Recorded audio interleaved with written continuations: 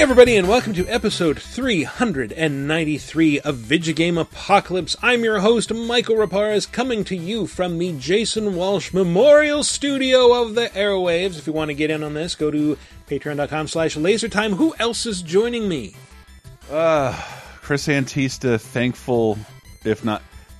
I say it on bonus time this week.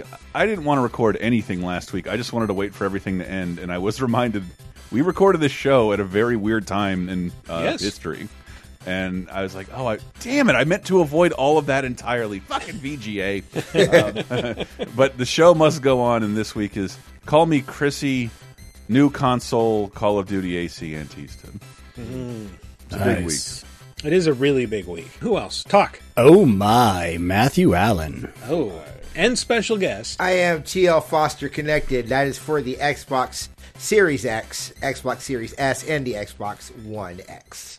Oh man, it is new console week, everybody. Holy shit, everybody get pumped for this. My God, we've got PS5 and the Xbox Series X or S if you want to play 1440p games. It's an exciting week. There's new hardware. You don't have to wait for things to load anymore, apparently. I'm going to look into this more on the show. I just want to get it out in the top because you'll have one day after the show goes live. Game deals take do what I say. Target's offering its buy two get one free sale the week new consoles, Call of Duty and AC Assassin's Creed Valhalla comes out. Yep. I don't know what they're thinking, and I have to imagine. Are those really included in the deal? Does it really matter if full price games are there anyway? Holy shit. That's a tremendous deal, especially now that what's the price of PS5 games at this point? 70, yeah. $70? Yeah, I think the big thing that I'm very interested in is like right before the consoles kind of, all went out was like this was the day where Xbox was like, all right, now here's where we're going to bundle all the Game Pass stuff, and like EA Play is right in there, and the Xbox, and all the Xbox Series games that are going to go there are right in there. And I think I've been so intrigued in this new generation just seeing what Xbox is doing as a massive like brand look of like going more to like the I don't want to say streaming because that's not what it is, but it's kind of like it's a library of games, like doing something very different. I think that's what's been very intriguing to look at, especially like seeing those games go over, because I'm not someone who's probably going to adapt for a little bit. I'm going to wait, but like I don't feel like the FOMO of missing out on a new console, launch, because it seems like I'm there with Xbox. I may not get the load times everybody's going to get, but I'm getting the games. And I'm getting the experience of having Xbox Ultimate Game Pass, I was just about to say, I'm literally playing all of the big releases this week on current gen systems, so doesn't feel that different to me, but it is a little weird. Like I do have a Series X that I've had for about 24 hours or so, and it's a little odd because going from an Xbox One to a Series X, I don't really immediately notice a lot of difference because, like, okay, there's a different box there. It's the exact same UI because, they're kind of going for an iPhone thing where it's like, it's a similar experience across multiple generations. But I think that's a bit of a mistake, to be honest, because it should feel new to you. It shouldn't feel like. It's the same UI, which, to be fair, got a refresh like a week or two ago. But I'm playing the same games that I was before the new console showed up, and they seem to be a little faster and prettier. But it's the same thing with any launch where like we'll see the difference down the road, but it's not necessarily immediately apparent. I think what makes it a little unprecedented is a couple of things. And backwards compatibility, this is not the first time that has happened. But it is the first time it's been like, no matter what console you buy, there's a $15 a month plan to have the best exclusives on both for nothing, for less than the cost of a fourth of a new game. That's insane. And so like I've seen like our friend Sammy, he's sort of a lapsed gamer, but people like him who are like all the rest of us dealing with a pandemic and like, there are new video game systems coming out. How much they cost? Okay, what games do you get with that? Oh my God.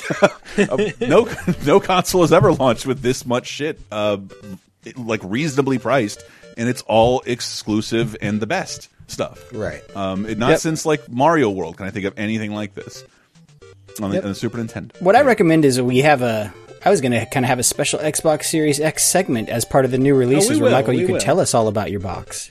Yeah, I'll tell you all that about sounded my dirty. box. It's all I can think about. It's funny because the Xbox is shipping without one first-party exclusive launch title, but plenty of third-party launch titles, which kind of leads to our top 5. Which was suggested by a friend of the show, Dave Rudden. Who? Yeah, exactly. Famous wrestling writer, Dave Rudden. What?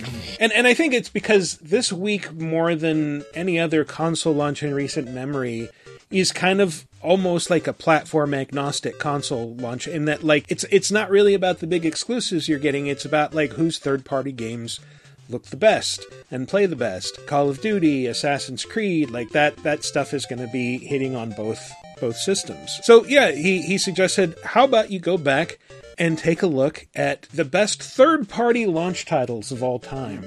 And these are, like, so many video game console launches are the company that puts out the console also puts out, like, a handful of games for it, and then if that's successful, then it attracts third-party publishers. Or they used to. Yeah. until this gen. Well, they used to, like, Super Nintendo, I think, launched with F-Zero and Super Mario World. Yeah, Pilot I remember Wings. that. Yeah. Yeah, well, I mean, again, as kind of the industry insiders, we can explain a little bit of the reasoning behind this. It's a risky proposition whenever you have a new console because you kind of want to see what the sell-through's like how many consoles are out there in the wild to say, okay, should we be making a game for this platform? So when you do see third-party games on a brand new console, that's a big leap of faith. It's kind of they're weighing it against something in marketing called a blue ocean strategy, which is like when there's not many other games around, well, you have a product out there, so more people who normally maybe wouldn't consider your product might buy it. But at the same time, Wii U, if not a lot of people buy the console when it comes out, it's like that might not matter so much. So. Right. Yeah. So we're going to be talking about games like Rise and that's first party. Haze. That's first party. Even Geometry Wars was first party, which was surprising. Like it wasn't developed by Microsoft, but it was published by Microsoft Game Studios. So except for the sequels, which Vivendi published, because I worked on one on the the DS version of that game. Yeah. Wow. Now, I just want to make the point of like I do like them basically saying, hey, we have these libraries of games, like we're in the 9th generation of video games, right? So we have these deep libraries, so we don't have to come with a Haze or a Layer or, like Zombie. Like, I know Zombie got better, but like, we don't have to just shit something out, to show that it's next gen. I think it's less about that. It's more just like first parties, at least Microsoft sort of dropped the ball with not having a launch title. Like, they were really counting on Halo being there, and then when Halo got delayed, it's like, well,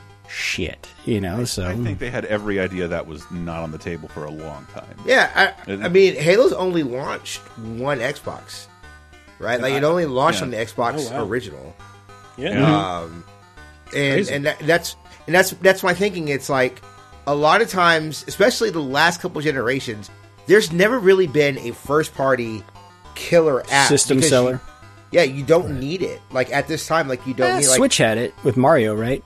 With Odyssey? Mario Odyssey? No, I don't think Mario Odyssey with Zelda, yeah. Yeah, Mario Odyssey wasn't launched, yeah.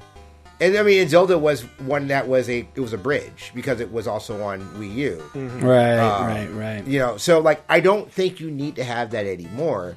And I think that's something that I do think, like, having the advancement of, the PlayStation Now with the new systems, and then, Xbox, Game Pass, we don't need to put all those eggs in the basket to make a game that it can be mediocre, or like, oh, hey, it looks really good. It's Mario 64. Everyone loves it because it's the Mario on the N64, and it's like, it's kind of a tech demo, and it's just showing you what the 64 can do. Dude, okay, great. I'm not going to let you get away with calling Mario 64 a tech demo on this show, dude. We know you have a bad take that it's a bad game. It's not a bad game. Get over it. I did not say it was a bad game. You have said to me that countless times Mario 64 is a bad game. I have said that, but what I was saying just now was that when it launched, it was launched to show people how to play the N64 controller. That is what that game is good for. Is hey, this controller that is obtuse and no one likes. I feel Here's like the first game for it. All these It was takes launched to downplaying prove Mario that 3D games 64 could kind work. of ignoring something important, which is that there was nothing like it at the time. Yeah, Except maybe thank Tomb you. Raider. It was like one of the first ever 3D action platform Thank games. you. Yeah, that game was launched to prove that 3D games could work, dude. I was That's reading what that something game from the was launched developers this week. Is like, yeah, at the time we just had no concept for how a player was supposed to jump in 3D at all. There was no template anywhere. for. The only 3D games before that I remember playing that were kind of big were Virtua Fighter games in the arcades. Like that, you know, remember those big, like, polygon characters where it's like Those their looked head was a creepy. triangle? I remember seeing them in magazines. Like, what is I'm with honestly these? astonished that series has survived this long. It's good. I'm not saying it's not, but like it was based on such a weird gimmick, has a really dumb name in the title. Virtua. That's part of a Virtua franchise. Virtua. It's a name they've failed used in franchise. other games. Yeah. Virtua On. Yeah. Well, no, okay. Virtual on, but Virtua Cop. Oh, yeah. Oh, yeah, okay. Virtuous Cop. The Mario 64 thing, it is a bit to a degree. I am not enamored with 64 as much as everybody else is. I think they do a much better job of working on that engine with Zelda.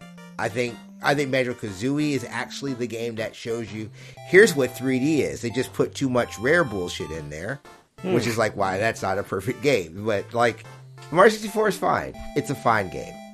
It's a fine launch. And it is odd during new console season. I still think Nintendo is the only. It seems to be the only first party publisher that really cares about exclusives, and as such has the most this holiday season. Because even Sony's killer games are like, well, it's Spider-Man 1.5 and it's a remake of Demon's Souls. Those are the best games that it has. Yep.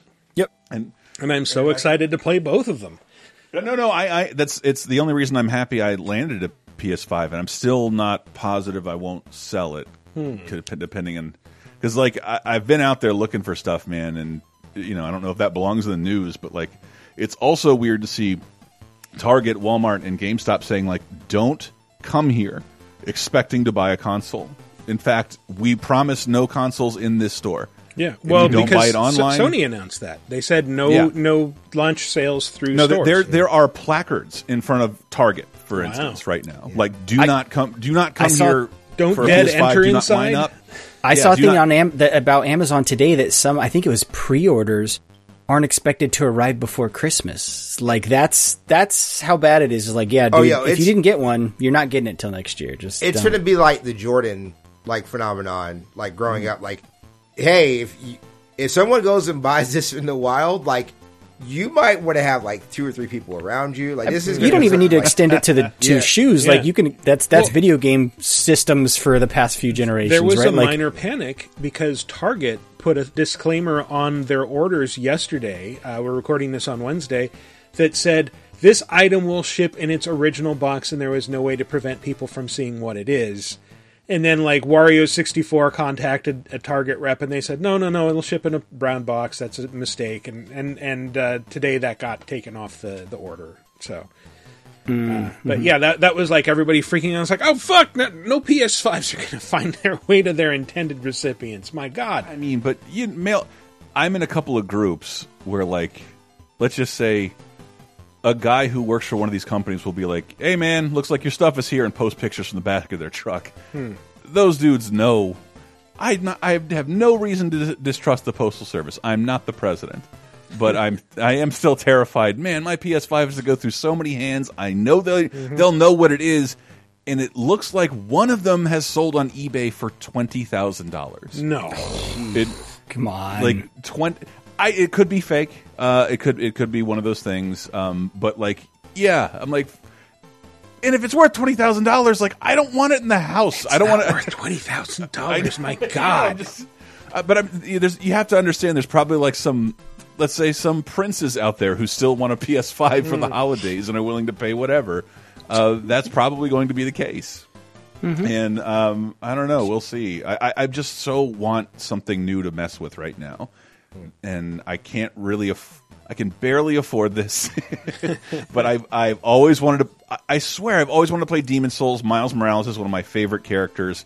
I thought I was going to lean a little more into the Xbox camp, but I'm pretty shocked by the fact that just evaluating things today with you and Dave, because Dave, it turns out my Xbox One can no longer be my all-purpose media machine. There will be no TV tuner support for my over-the-air antenna, and some of my apps are missing from it. However, my PS4 I didn't use for any of that, and the backwards compatibility means like my PS4 is useless when the PS5 shows up. Oh, yeah. Unless you want to play PT. Which I don't ever like. Didn't when it came out. I think for me, it's like I enjoyed PT. I'm probably never going to play it again, but at the same time, I don't want to make that decision now and shut that door. And it's like I can never play it again. I've always been a collector, never had to think about that. But like TL just said, it's the 9th console generation. Like that. My house is a mess. Fuck the collector mentality. I don't want to hold on to everything that I don't need, and I definitely don't want it in like all this shit in the living room spilling out of the entertainment center. Yeah, it's just I'm just excited. I'm sorry, I'm babbling. Yeah. No, I mean, I think so. I do think I think there's a way to be optimistic about the new systems. I do think there's a need for people to be excited. I'll see y'all in March. Like, there's nothing that I'm like super like I need to get something right now. Like, I can wait, and it's absolutely fine. I think that's the big thing.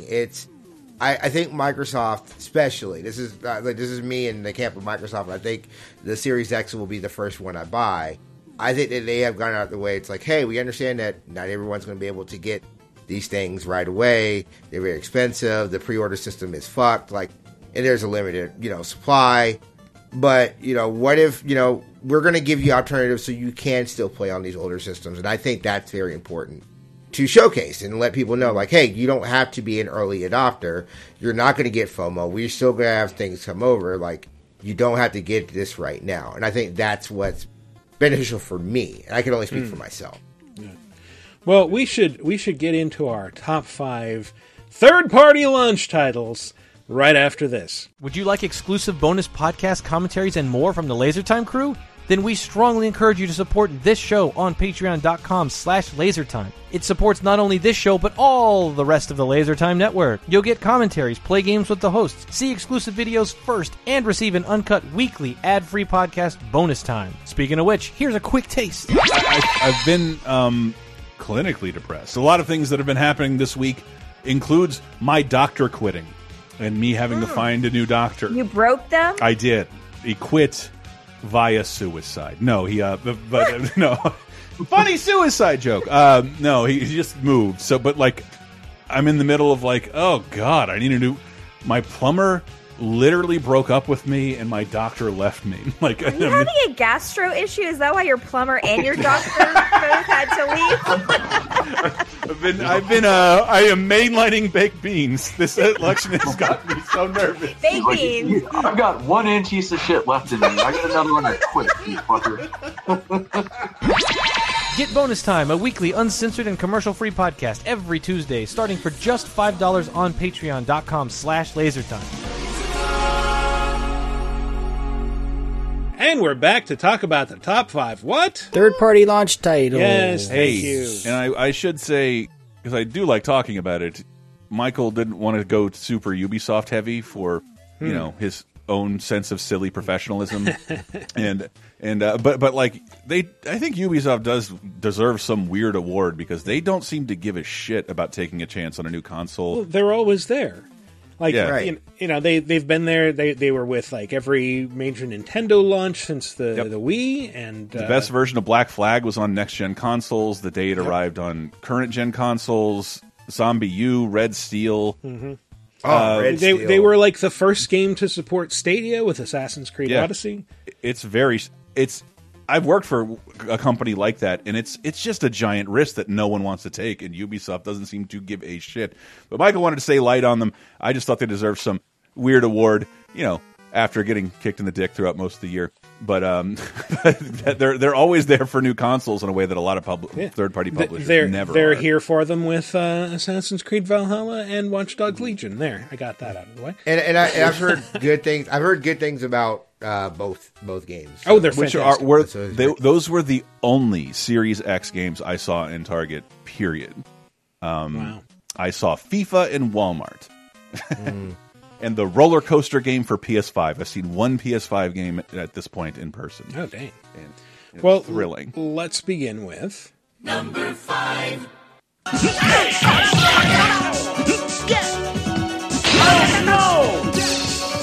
Oh no! What is this game? This is my favorite video game of all time, Power Really? Stone. I love Power. I love Power Stone so too. much. But having recently replayed it, something about it struck me that I never noticed before, which is Power Stone is basically 3D two-player Smash Yes. Brothers.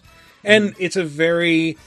I wouldn't say simplistic fighting system, but compared to the stuff that Capcom was usually putting out, especially at the time, it's very just button mashy and run around and grab bits of scenery and throw them at each other, and I love it. And It's not so Smash Bros. Though because of that third dimension. Like there's a lot more in terms of like running away from opponents and stuff. It really does change the game a lot more. Like Smash Bros. Limiting to a 2D playfield kind of.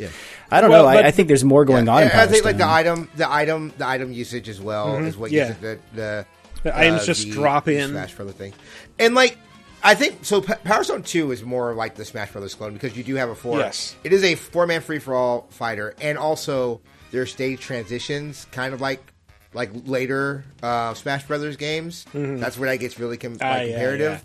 But just Power Stone, it was very frantic. It was a very frantic game, very fun. And it's like it's the game like when you tell me when you say, "Oh, hey, the Sega Dreamcast," which I think like this is not a controversial take. It probably has the strongest like Launch opening day one launch lineups, right? When you said opening, I thought you meant this. In the 19th century, people are strong believers of superstition and legend. Adventurers seek the world for fortune, glory, and a legendary treasure which has the power to make dreams come true. That treasure is known as the Power Stone. You just get like the localization intern to do something. Yeah, they just that's total scratch audio, dude. That is not like final audio. What's weird is they wanted Power Stone, like Capcom Japan wanted Power Stone to be a big thing because Power Stone came out with the game, and also around the same time there was an OVA that was out of it. Like that, I don't think it's ever been out anywhere. Power Stone is I really love Power Stone. One of my most embarrassing things is I think the first time I met Chris, so this was in 2012. I met Seth Killian, and he was still working at Capcom at the time. And I go over and it's like I forgot somebody I was working at Front Horse Gamer. And they were like, "Oh yeah, Travis loves Power Stone." And I was like, "Yeah, it'd be really cool if Capcom did another Power Stone game, like the shitty thing that you should never do to anybody who works there." Because obviously people have been fighting for it. But yeah, no, I love Power Stone. I love those characters. There's just a Goku, like as one of the characters. Wang Ting is just a Goku. And then like there's so much strategy. Like the bigger characters, like Gunrock. Like if you. Like, some characters can jump up a pole, but Gunrock will pull the pole down and swing it. Like, I don't know. Power Stone is just one of those games, and it just means a lot to me, and it's just one of my favorite games of all time, and I love it. It's a great video game. I wish it would get a re-release beyond the one that was on PSP, because that is not really the ideal platform for something like Power Stone. Yes.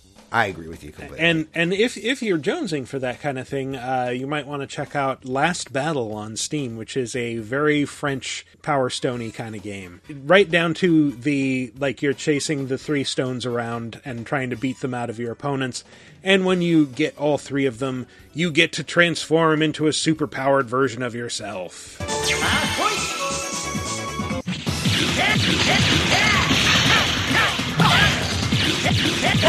If it's fucked up, I already know which character.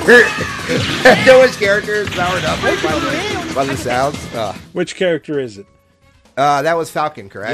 Yes. Yeah, it's fucked up because I know it's just by the sound. When he transforms, he has like airplane-inspired armor and shoots missiles everywhere, like bursts. Yeah, it's like a really weird red Gundam suit. Like Ryoma, I think Ryoma. I would either play with Wang Ting because Wang Ting literally just turned into Goku and does like and he had like the fastest combos. It was he was a lot of fun to play as. But Ryoma was a really good he would really good zone because he would just shoot those lightning blades with his thing.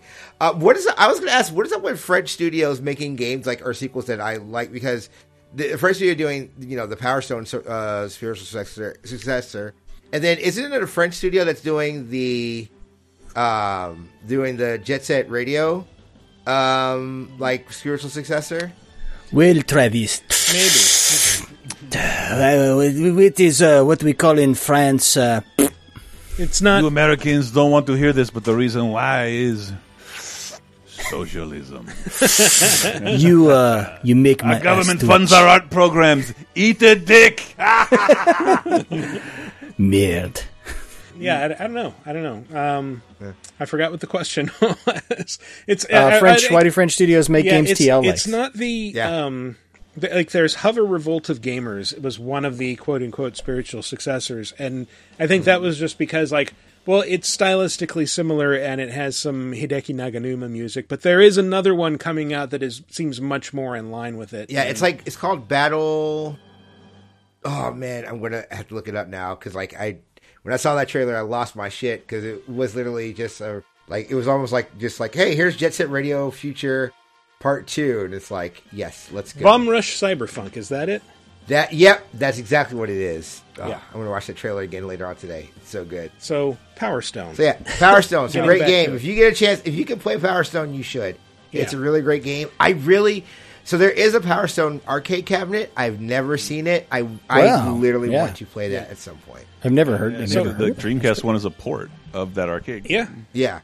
And Power Stone 2 is one of my big regrets from the Dreamcast era because I got it and I did not enjoy it because to me, Power Stone is a fighting game. And what is this 4-player nonsense? This is basically a party game and there's no story or endings to follow. This isn't what I wanted from a Power Stone sequel. And so I sold my copy to GameStop. And now it is fantastically expensive. Because it's rare. I think there was because it came out during the end life of the Dreamcast. And I don't think they made a lot of copies. Yeah, it was a black label game back when Sega was just starting to do that toward the end. So, I still feel bad about that. It's what a stupid fucking move. And I want to play it now. God damn it.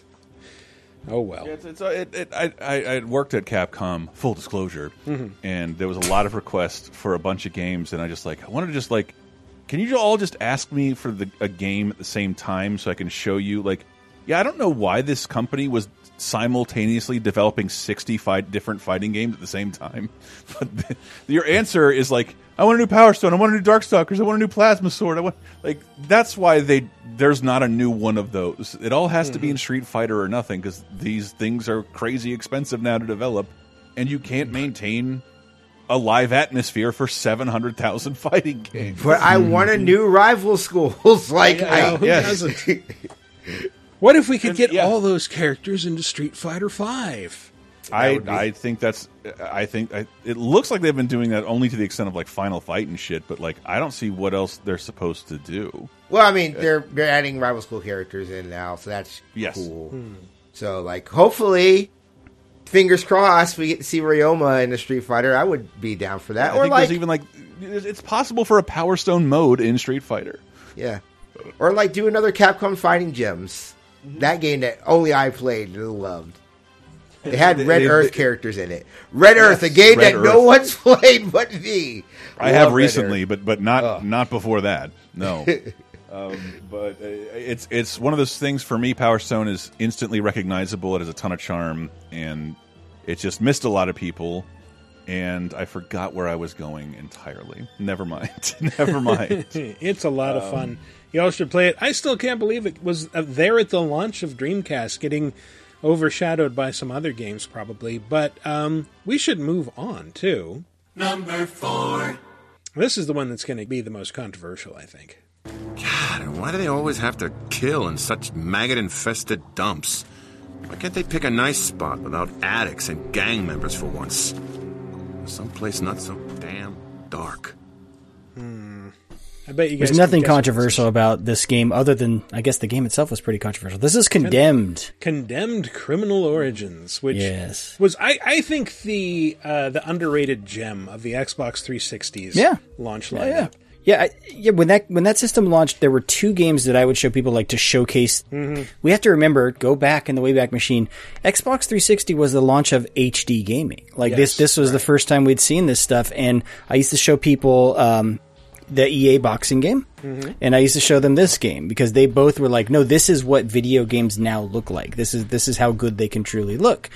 And this game was also, in addition to like appearance wise, the combat.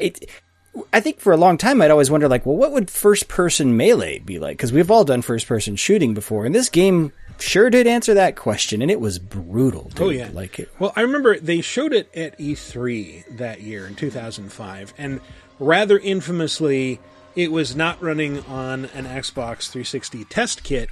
It was running on 2 Mac G5s under a curtain podium.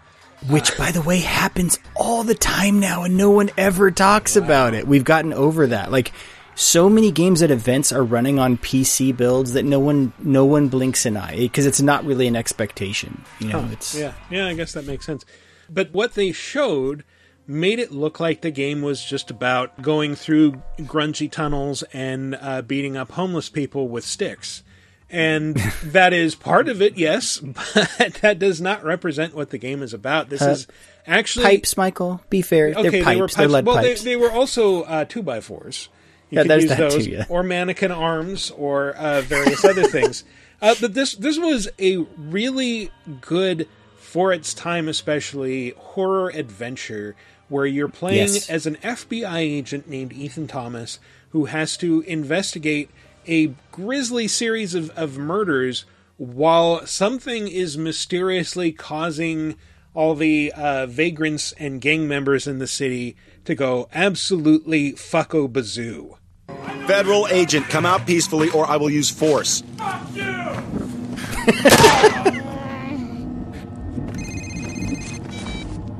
Oh, yes. The city's full of them now, Thomas.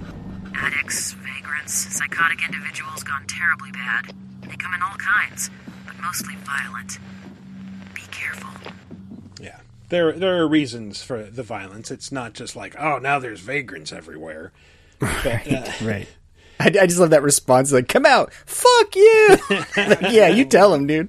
Make him get a warrant. That is about as verbal as a lot of characters in this game get, because mostly they're just like, and running at you with pipes and 2x4s. I had forgotten about the detective angle until you brought it up earlier today in the chat. You're like, yeah, most people completely forget that part of the game because all you really remember is the visceral. Yeah. But like even then, the fighting system was kind of cool in that, like, you can hit, you can also hold the block incoming strikes. That was not frequently done in a first person game. That's what I remember about that game is like, oh yeah, it's this, like, the combat just felt so visceral and gross, and like the sounds, I just totally remember. It's like, oh, you feel every hit. But then, like, when you brought it up, I'm like, oh shit, yeah, this game had detective vision, didn't it? Yeah, it had it had things where you, like, shine a UV light and look for, like, oh, well, the wound here is going to be highlighted purple, so investigate that, and you'd have to piece together these crime scenes. And one of the game's most memorable moments, which I'm about to spoil if you're planning to play this, comes fairly late in the game, and you are investigating this, I think, gym teacher who has been horrifically mutilated and his body has been stuffed into a locker. I believe you found Mr. Tibbetts. Image seems to match personnel file. It didn't come through properly, though. Can you take a close-up?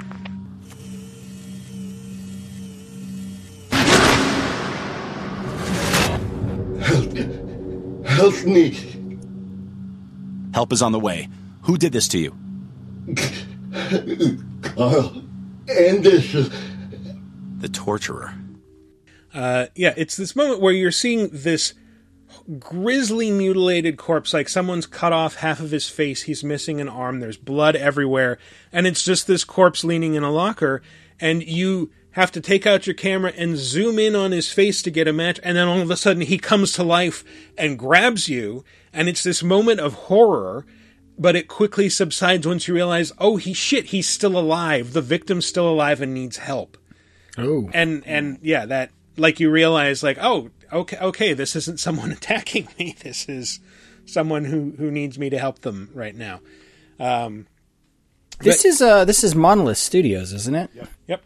Monolith, but yeah, because I around the time this came out, we were working with them on the original Fear, and I just remember like they just when this came out, I'm like, God, you guys do horror really well. Yeah.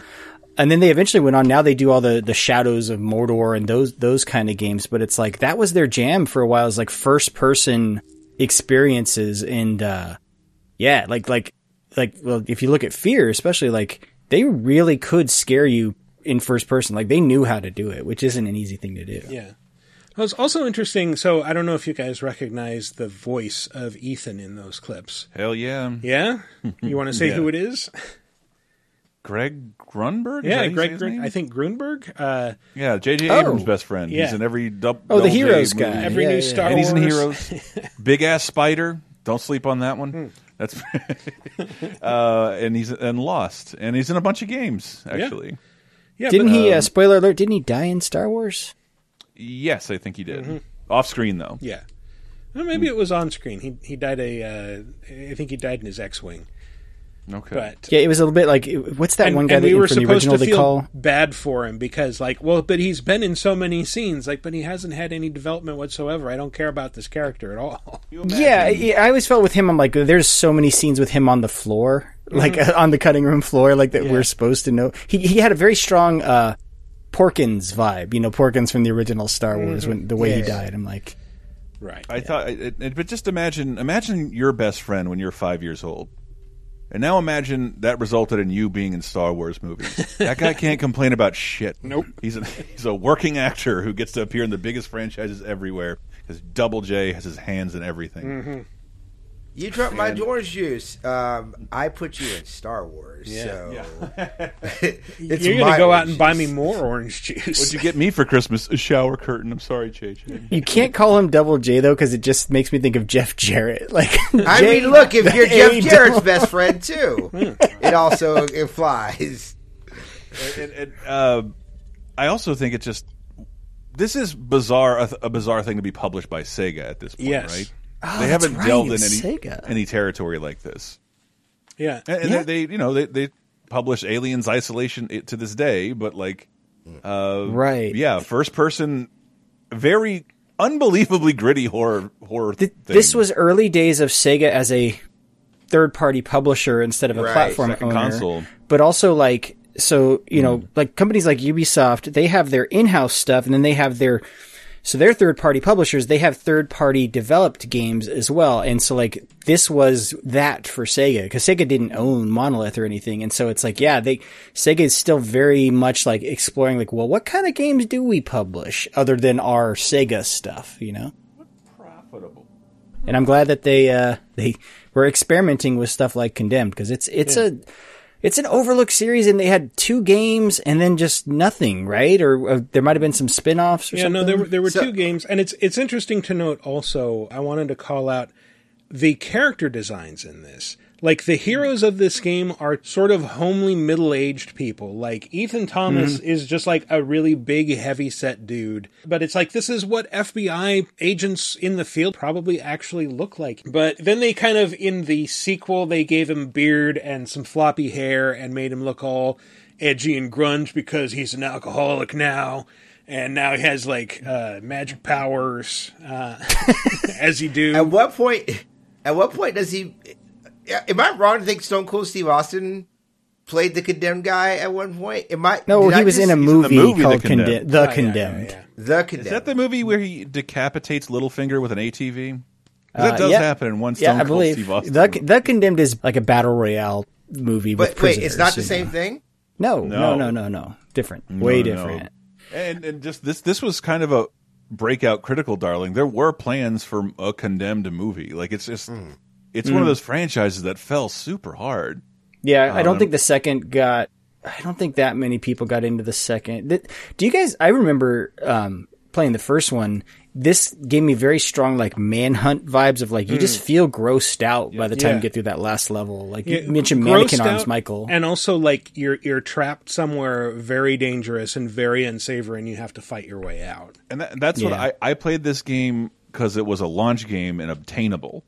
when I got my 360. And after I played it, I'm like, yeah, I never want to play anything like that again. I don't want to play the sequel. So I think that's also part of it. Like, yeah, you kind of like traumatized most of the people who played you who were buying something based on a Sega logo and didn't need another one. Yeah. And it was very like a Saw. Saw was big at the time, right? And so it's like, yeah, this is like a Saw type game. Yeah, that's a good comparison. And we also considered Peter Jackson's King Kong to toot the Ubisoft horn again, which I find them incredibly similar. Was great and was arguably the standard bearer of the 360's launch after Perfect Dark was just a bunch of shiny mannequins that nobody really wanted to play with. Yeah. But yeah, that was also on PS2, so it's like, it should be something that kind of is more geared towards showing off the new hardware, et cetera, et cetera. But wasn't the 360 version a completely different game though than the PS2, like built on a different engine and everything? I never played the PS2 game, so possibly. All right, the Peter Jackson's Con was the same. I think the big thing with the 360 version, the thing I remember it from was like it was easy achievements. And that was the game that I remember that. It wasn't easy, but all you had to do was play through the game. Yeah. And it wasn't like Avatar easy. By playing through the game, which is like a really weird first person, you almost never shoot and then but the last level you play as fucking King Kong in old timey New York, and I will never forget that. I warn any streamer listening, also bear in mind the cutscenes are HD footage from the movie, which I think is one of the only time that's ever happened in a movie game, because it'll get you flagged and kicked off Twitch or YouTube. Especially this week after what's been going down on Twitch. Yeah, you will get your DMCA ass handed to you. I feel like that used to happen a lot more in the PS2 era, especially like with the Lord of the Rings games. They had those moments where it goes from like the full motion video to like now there's like the rendered graphics take over, and then you're really bad compressed HD movies to render. The only time that became a big problem for us when we were streaming, one was it was the Sega CD for some reason, because the Hook game isn't chiptunes like every other version. It's just fucking John Williams' score. Wow. And then oddly enough, Cliffhanger, YouTube matched up the Sega CD cutscenes from Cliffhanger, which are just movie clips, and flagged us for you kids always trying to broadcast the movie Cliffhanger. No, that is not what we were doing. Food out of Sylvester Stallone's mouth. Yes, you 35-year-old kids, will you ever learn? Cliffhanger's not meant to be streamed; it's meant to be enjoyed with your parents. They snatched it out of his mouth, just like he snatched at his friend as they were falling off that cliff in that movie. All right, but yeah, damn, that is a really old reference. I absolutely loved Condemned. The sequel, meh, but let's move along to number 3. Ready? Go!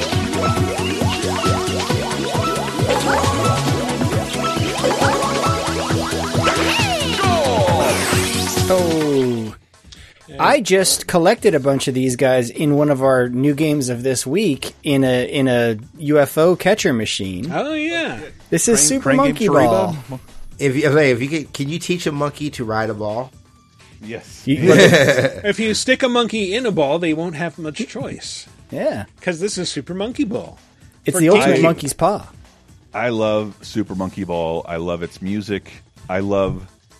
And I can't. I need to go back and verify this, but somebody sold my GameCube without my permission, so I can't check. Was this game one of the first games you remember playing like this? Oh, this is 3D and 30 frames a second. Holy shit! Is it 30? Back then, I thought it was 60, right? Yeah. Back then, no one 60, talked about frames 60. per second. I don't remember that being a thing until last generation, to be honest. I know. I grabbed it on Dolphin and just like, Jesus Christ! You could get this thing to run at an incredible frame rate. It does run really fast. I know that. Yeah.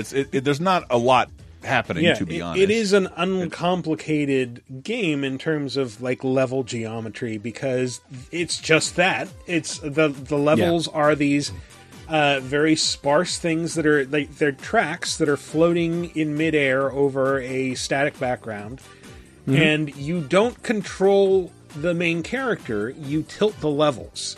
And it feels like one of those wooden toys where you have to tilt the labyrinth around to move the steel balls through the holes, whatever. Yep. And it can be really frustrating, but I think this might have also been one of those the first games I remember playing and then like going and seeing reviews and like everyone's raving about it online, and I'm just like, I don't get it. And there's a reason for that, Chris, according to you.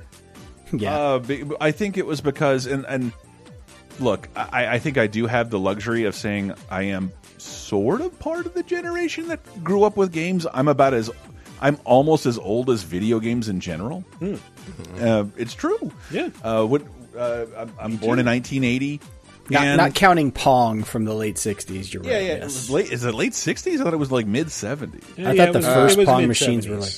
I thought the first Pong machines were like... You're thinking of Tennis for Two, which was... Oh, yeah, that's what I'm thinking of. Yeah. First video game, that's 68. Let's say console gaming there. Yeah. Done. Sure. About as old as console gaming. So at this point, console gaming and me were old enough to get our own place, and we were. And the Nintendo 64 had 4 controller ports, but like those things were fucking expensive. And I don't know what happened. Like somebody ended up getting a GameCube, and we discovered the party game mode in Monkey Ball. Yeah. And that ruled our life for like a fucking year. I remember we saved up to like rent a beach house together, and we had to like, does it have a composite hookup? Because we want to play Monkey Ball at the beach, right? We're going to be playing Monkey Ball. Was one of your buddies Brett Kavanaugh at the beach house, Chris? I gotta ask. Yeah, me, Brett, Squee, a Donkey Dong Dick. But what was your code word for Monkey Ball? I'd forgotten about those days, and it's just like, oh yeah, no, only newer TVs have composite plugs. The older ones will just have the RCA jacks. Oh god, yeah. Do you remember when it wasn't flat panel TVs? They were widescreen, big ass tube TVs that were like a thing for like 3 years. I remember. So this game in F-Zero GX, I remember like these were the games that my buddy would like sold me on using an S-Video hook. Yes, S-Video is great. Yeah, because like it was just like, well, if you used the regular RS, like it's going to look bad. But you put an S-Video, it looks like it's going right in. And like these were the games that just like it blew my mind. And Chris, you're absolutely right. Like I think that like the generation like right before me and then mine, like we were the generation that went to college, like. And just had people were like, hey, I have a GameCube and we have 4 people. Let's go and do something. Like I remember, like that's how we were with like the X-Men Legends games, right, from Ravensoft. It's like we just had to like. It's like, hey, we have 4 people and this is what we can do. It's like 3 o'clock in the morning. Go and let's play Monkey Ball. You know, like so it was. If you're a little bit older, you may not get the reverence for Monkey Ball because I originally was like, I don't understand it, but like then when you do go and play with people that you like, and you guys just are drinking beers and playing Monkey Ball. It's fucking fun. And also bearing in mind my age, I do not mean to be offensive about this. This is the first time girls were playing games with us. Like everyone was on an even play. Everybody was excited. There was a group of like 12 of us, guys, girls, every ethnicity, and nobody could wait. Like, can we hurry up and pay the check and just go play fucking Monkey Ball, like the 10 of us? And like, yeah, fuck yeah, Monkey Target, I call it. I call Gon Gon. And again, the only time who your character matters. But like, I almost never played the single player until like 6 months later because we were transfixed on the 4-player party mode. And let's say I understand Mario Party exists, not a launch game and not a third-party game. So there. Yeah, true. And Nintendo, why is that not a launch game? Is it really hard? with the GameCube, you remember the big game was Smash Brothers. Yes. This will be the Smash Brothers that everyone, like they're literally selling a Fire Emblem game based off of people playing that Smash Brothers being like, who the fuck is Marth? Like, so this was like, it was the perfect like system of, hey, this is the party system. It comes with the handle. Go and enjoy these games. Yeah, bring it around with you. And even though I think they say in the manual, like, don't use this as a handle. It's not a handle, but it's an adorable purple lunchbox. Come on. Yeah. But the mini games and the party games were really cool. Like you had one that was like basically a 4-player sumo match where like all the monkey balls are equipped with like spring-loaded boxing gloves and you're trying to punch each other off the edge. Monkey Target was the one where you like the ball opens like wings and you have to fly and try to land on a specific spot, I think. I think we almost played that for like 24 hours one time. Wow. Just monkey target. Like, have you seen real life, that sumo mode you talk about? They do that now with those big inflatable balls that you can get inside. Like, that's cool. It's the fucking best thing ever. People just joust. They run at each other as fast as they can in these giant balls and just fucking knock each other out. It's amazing. I love it. And there were also single-player mini-games, which I guess could also be multiplayer, like Monkey Billiards, and after I heard this, I just had to grab it for the show. Break shot.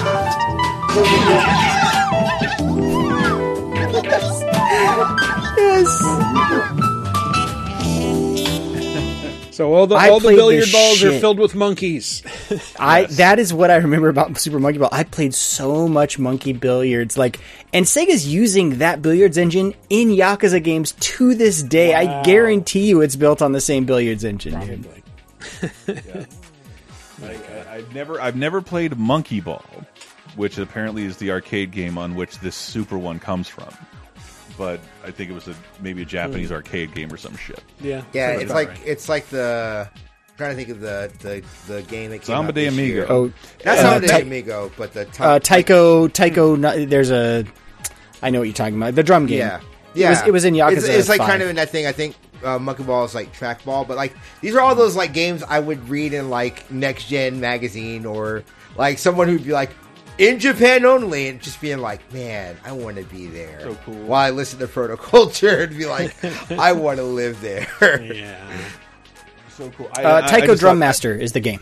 Sorry. Taiko Drum it was Master. dripping with charm, and then, if you, from then on until the next generation, like, I was sort of representative of Sega as a whole. Anytime there was a Sega ensemble game, the Monkey Ball characters were front and center ahead of Jet Force Gemini character. No, sorry, not Jet Force. Jet Set Radio characters and Alex Kidd.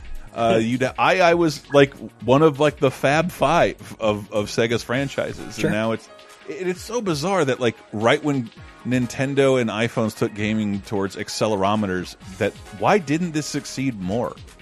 It seems. Have you played the iPhone version? I thought it was terrible.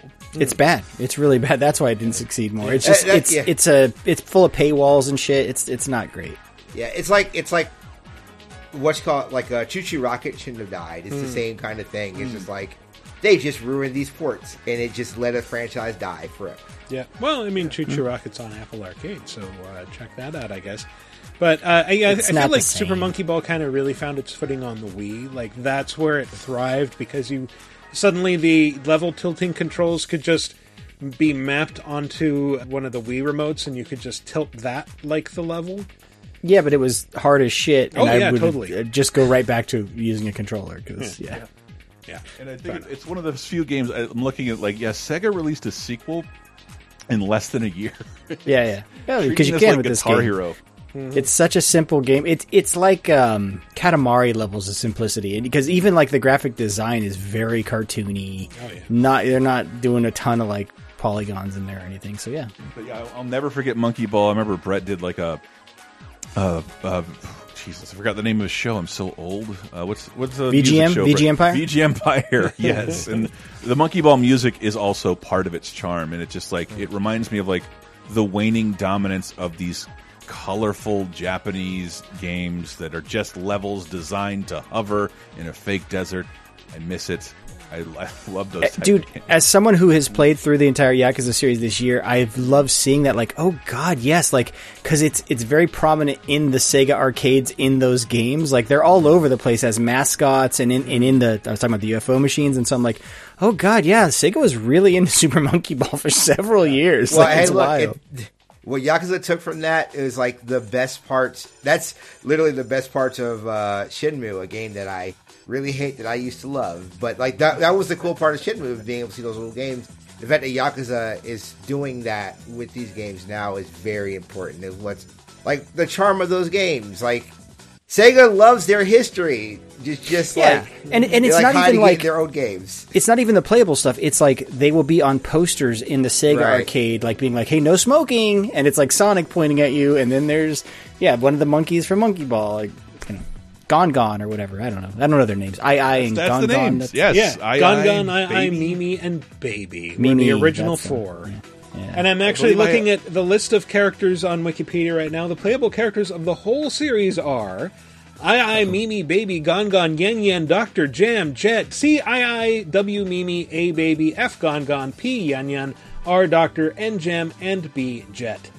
Dude, are you a mumble rapper? This guy has bars, TL. Just sign this guy. But I'm saying, Jam and Jet, like, those are fucking, like, Jet Set Radio references right there. Jet Set Radio. Yep. Oh, God, I love Jet Set Radio so much. I know. Oh, shit, that reminds me. There's, like, downloadable stuff for Sega's anniversary this week for the Yakuza Studio. Check that out. All right. Yeah, but on that note, we should move on to... Number 2. Let's get it on! You know, if you just, like, relax, the music will be a lot easier to take. You're looking at a winner, baby. Just remember they're called Mr. Round here.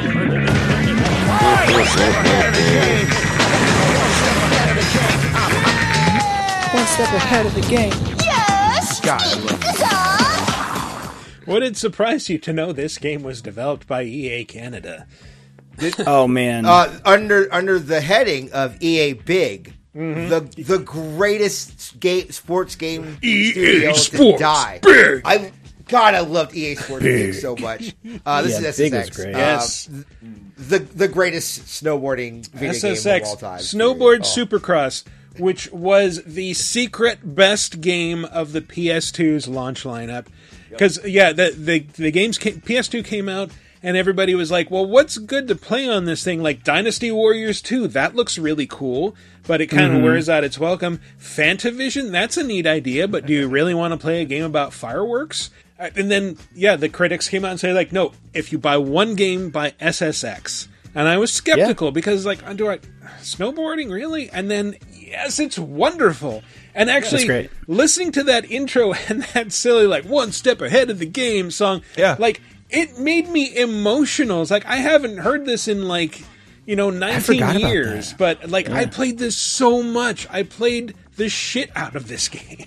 I still own my David Arquette SSX Tricky action figure. I got it at Toy Liquidators. Oh, my God. I can't tell you how many times that Tricky is burned into my head from that game. But SSX was delicious. It was like, it took the worst Tony Hawk level and made an entire great game out of it. Yes. And I don't really understand how that worked. I guess it's just the nature of snow. It was a little easier to bail out or not perfectly align a trick and keep on going. Yeah. And unlike Downhill Jam, the level in Tony Hawk, there's all these branching fucking pathways and weird rails to hit in between Christmas trees in the middle of the air and just fuck it. It treated itself, unlike Tony Hawk, like Tony Hawk was grounded, this treated itself like a 90s arcade racing game. There's fucking hot air balloons and fireworks everywhere. Oh, yeah. It's delicious. Well, because snowboarding games up until this point had been very clunky. Like, remember, like, even like 1080 degrees snowboarding on N64 or Snowboard Kids and shit like that. It's just like, it didn't feel good. And this game was so fucking fast. Like that, you talk about like the title standing for like Super Snowboarding Cross. Snowboard Supercross. Thank you. Is like, oh yeah, it was meant. It started as a racing snowboard game. Eventually, it evolved into this like super trick fest. Like you could always do tricks, but they were kind of the side show. Even in the first game, like the tricks were insane. Like you're doing like these multiple revolutions, rotating in air, spinning, and it gave you constant positive feedback. It's unbelievable! Frontside double rodeo with the flying squirrel.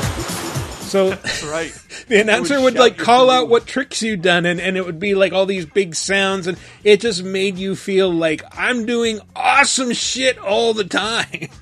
Yeah. And I noticed something about this researching that I never noticed for 19 years, and that it does one little trick with the sound whenever you get big air.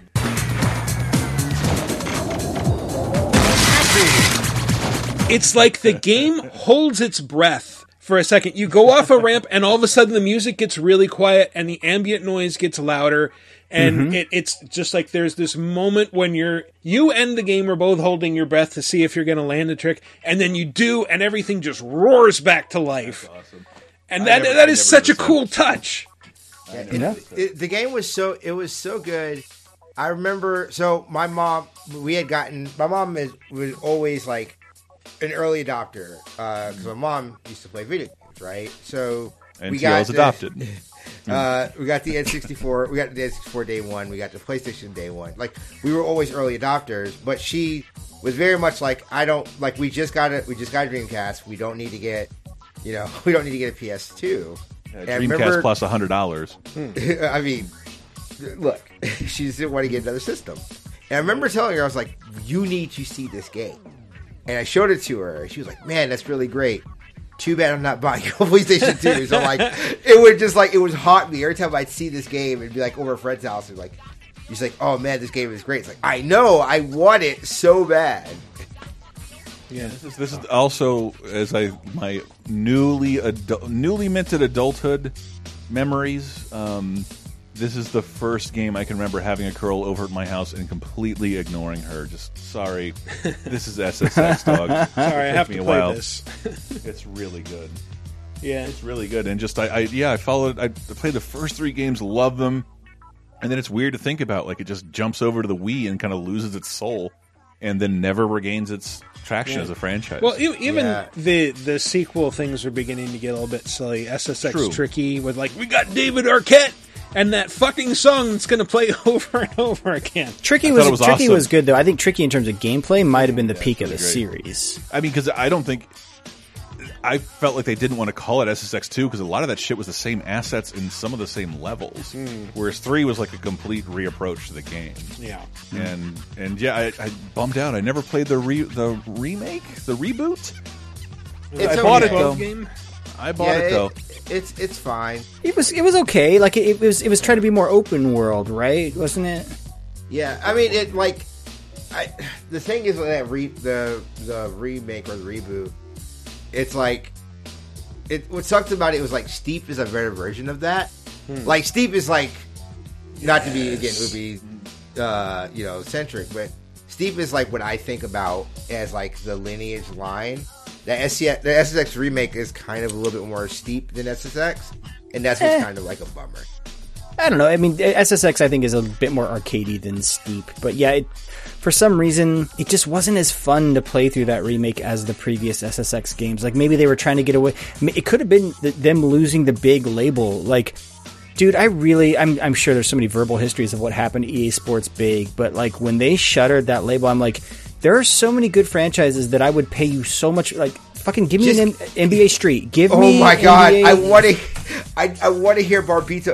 I want to hear Barbito Garcia just like doing these like commentaries. Like the NFL Street games were so much fun. Like to the point where like when they tried to do these games again and not use like EA big like studios, like it just they didn't feel as fun. They weren't as fun. They weren't. No, and I think part of the SSX reboot was like missing that. Whoever was managing the big brand was like, no, this is what we have to do because people don't want to play the simulation games. They want to play these fucking outrageous games, and they want to hear a cool announcer narrate stuff. Sonic mediums provided by the sounds of Bronx out. Snow plus dreams equals snow dreams. Was that the pinball level? I could have sworn I heard pinball. Nope. It's just very. Do you remember there was a pinball level that was basically like you're in this giant pinball machine that would like fans that would blow you up to the top? That sounds cool. Oh yeah, SSX baby. Yeah, SSX. Stood for Snowboard Supercross originally, but that was used so seldom that I think the reboots said that like now it's snowboarding, surf, and motocross. But I don't. Oh God! Was there any surfing or motocross in that? Not game? that I remember. The only surfing game I remember was Kelly Slater Pro Surfer. Yes, where you get chased by a shark every so often. There's a couple others. There was Transworld Surf. That might be the one I'm thinking of, where the sharks would just show up and. Transworld Surf was the one where you could surf inside the San Francisco Bay. There was like a Half Moon Bay level, and then there was near the bridge. But anyway, I digress. Anyway, we should move on and wrap this up. So, Number 1. Siegfried versus Nightmare. Battle 1. Fight!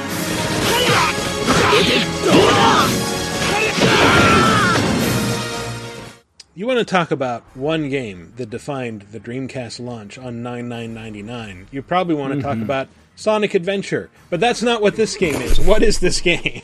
Soul Calibur. Yes. Soul Calibur. This was the real star of the Dreamcast launch lineup. Yeah. So it was a game I didn't even realize. Like, so I played Soul Edge on the PlayStation.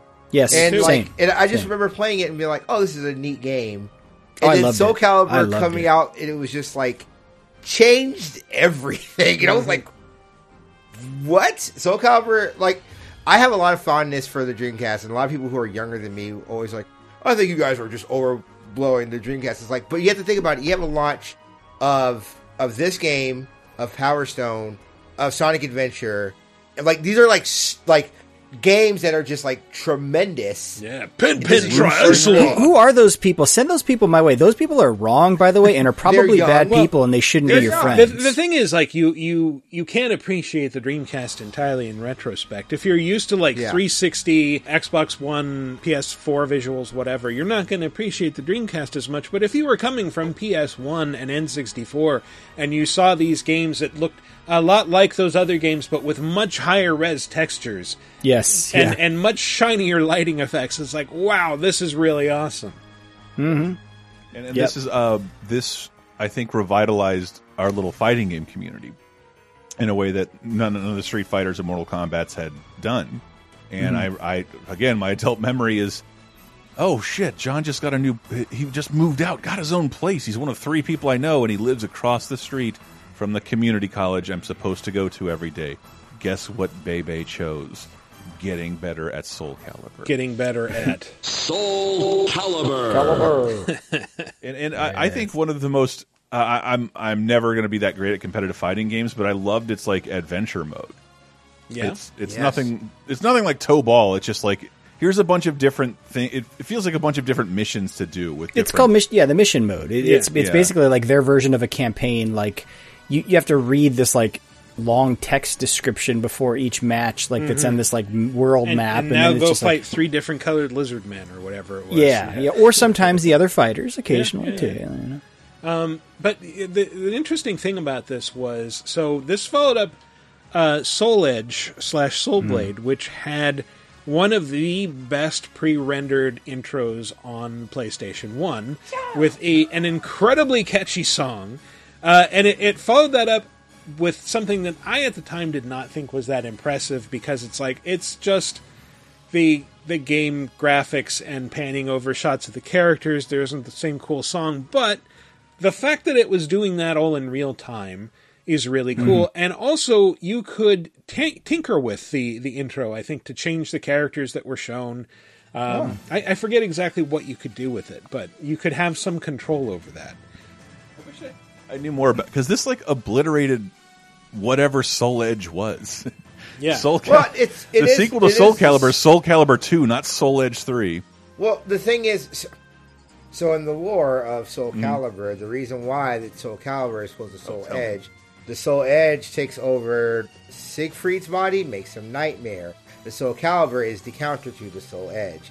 That's why they continue, because everyone's going after the Soul Calibur, as opposed to the Soul Edge, which Cervantes wanted to get in Soul Edge. This is why I'm here, because I love it. I do remember there was lore. Yes, I do. Tell me why it's one word and sometimes intercapped and sometimes not. Or it's supposed to be 2 words. It is a Soul Calibur. I thought it was like Soul Calibur, like Excalibur, because a caliber is not a thing. Might be not BUR, but. That's a cool name, though. Yeah. I was always wondering like why this exclusively came to Dreamcast, and it was like, because Dreamcast got a lot of ports of the Sega Naomi arcade board architecture, whereas this was a Namco game, and I was just kind of wondering, like, I guess I was looking this up. This was on System 12 architecture. Was Namco System 12 architecture probably pretty close to Naomi architecture? So this would be probably a better question for like Adam, but what I think, because like this was not the only like really good port of an arcade game. Like I'm thinking of Marvel's Capcom 2. Like if you want to play that game that's arcade perfect, it is on the Dreamcast. Yeah. I just think the guts for the Dreamcast worked itself really well with arcade transitions, which is why you saw a lot of like Like the Dreamcast, like low key was the fighting game system because you had these, because it was based on my guess is because it's based on Naomi, which was an arcade architecture. You know, right? Yeah. So yeah, I think, but like what you're saying, like even though it's a different like architecture for Soul Calibur, I just think it may have been close enough where it just made sense to put it there. Mm-hmm. You know, as opposed to waiting for the PlayStation 2. But this was such a killer app for this. I mean, it got me obviously interested. I remember I didn't own Soul Edge, but what made me want to buy a PlayStation was Soul Edge. Like going to a friend's house and seeing him play that game. And then basically it was a hold move and seeing the camera rotate around the fighters in 3D as they were doing like a throw. And I'm like, oh shit, you can do that in 3D games now? Like this is insane. And I'm like, okay, I got to get a PlayStation. And then I, fell in love with that through things like Final Fantasy VII or whatever. But then like when Dreamcast came out, I'm like, oh yeah, I remember that fighting game. And then you get Soul Calibur and you're like, holy shit. This is the best thing ever, and they can run in 8 directions. It was, and then then we got Soul Calibur 2, where it was like you can play as Link in Soul Calibur now, and it's like that franchise just peaked probably by 2 or 3, right, and then hasn't been the same ever since. I mean, it did 5 have is Geralt. Good. Yeah, 5 is good. Yeah, 5 had Ezio, and it became increasingly defined by its guest characters. I think beginning in 2, it had Link and Spawn and Heihachi, and then 3 was the Star Wars characters, right? Yeah, Vader and Yoda and Starkiller. Oh God, Starkiller! Yeah, Vader was on PlayStation. Yeah. Unlocked automatically, and then Yoda was on the Xbox 360. Or no, that was 4. 3 was the PS2 exclusive one. Sorry. Yeah. 3. I think 3 is the Creator Fighter one. Oh shit! It had a Creator Fighter. That's I forgot about that. People were making like fucking Galactuses. Yeah. This one is like what's her nuts from Nier Automata with Geralt. Oh, 2B. 2B is in 7. Yeah. Oh, is one of the Final Fantasy 15 kids? Noctis? I think Noctis is in there. Yeah. Noctis. I cannot remember. But I mean, yeah, you're right. That's what these games became like almost like the fighting game Smash Brothers, right? Like it's where Tekken is now. I think it's just Namco's deal. Is like they're like, we'll just get guest characters. That'd be kind of cool to be able to go in because Namco did that with like Geese Howard is in Tekken, which is like nuts to me. Mm-hmm. Yeah. So I don't know. Like these games were really cool. Like especially like when you come from. Because this was the only Namco like because they didn't bring Tekken over to Dreamcast, right? And like it was really weird to see Yoshimitsu. Like I see a character, I knew who it is like from the start. So this was one that I got a Dreamcast because I told my mom, I was like, hey, Soul Calibur, and my dad at the time, like me and him used to go to the arcade and we would play fighting games like Soul Calibur, it's a new fighting game. We should totally get it. And that was like the thing me and my dad and my mom and my sister played like when we got it on $99.99. And you went around Soul Calibur telling each other, welcome back to the stage of history. That might be my favorite, that welcome to the stage of history thing that started in Soul Blade. Yeah. There was also like a little bit of DNA in here, especially with the 8-way run and the mission mode with Bushido Blade to me, just because I remember like free running a lot more around the playing field than like a Tekken or a Street Fighter would ever let you do. No, you didn't. I would say really free run around. You could dodge. No. Like you would. There was a mechanic in those mission modes where you could like knock dudes off platforms and shit like that, and it kind of gave it that Bushido Blade feel. It's like, yeah, I can end this fight way earlier than I need to if I position this correctly. To me, the ring outs always just remind me of Virtua Fighter. Yeah, it's one of the things I hate about Virtua Fighter. Was it 2 that had the tiered level geometry where it wasn't just flat arenas anymore? You could actually like jump up on platforms and things. Yeah, yeah, I think so. Yeah, 2 was the first one. Like that was actually the first fighting game tournament I went into. Got third place as well. Oh wow! And I predominantly trained in GameCube, and then we went to tournaments. Like, oh, this is all on PlayStation, which is a difference. Like, why would you monsters not want to play as Link? Come on. That was literally my buddy who I trained with. Like, that was his main was Link, and they were like, oh yeah, we play one on PlayStation. It's like, oh, great. I guess I'll learn Heihachi. Yeah. Cool thing was I won a Fatal Fury hat out of it. Yeah, so that was really congrats. great. This was also an era where like weapon fighting games were really kind of a big thing. Like up until this point, it'd always been hand to hand, and it was like even Mortal Kombat at the time. I think what with Deadly Alliance was like, yeah, we have weapons now. We're just gonna beat the shit out of each other with swords. 4. Like, Sub-Zero's going to pull out his ice axe now and throw it. And No, but I mean, remember Deadly Alliance was like, this is your weapon stance. You will hold your weapons the entire game. I think 4, everybody had a weapon. Yeah. Deadly Alliance is everybody had different stances, but one of your stances was a weapon as well. Yeah, right. Yeah. Yeah, you're right. Man, am I glad they got rid of that. I wish they go back and redo all of those shitty cutscenes from Mortal Kombat 4. And they just put them in at the end of the new Mortal Kombat game. I think fans have redone some of those with like the newer engine stuff. Drax, no, I'm sorry. Give me Jarrett getting thrown off a mountain and then throwing Jax off a mountain and then get thrown off a mountain again. That's what I want. Yeah. Oh, what a stupid fucking game. All right, well, that is our top 5 third-party launch games. You may disagree, but tough. It's our show. So on that note, we're going to take a little break, and when we come back, we're going to talk about a bunch of new releases and some other stuff, so stay tuned. We all need to shine on to see how far we've come on a journey.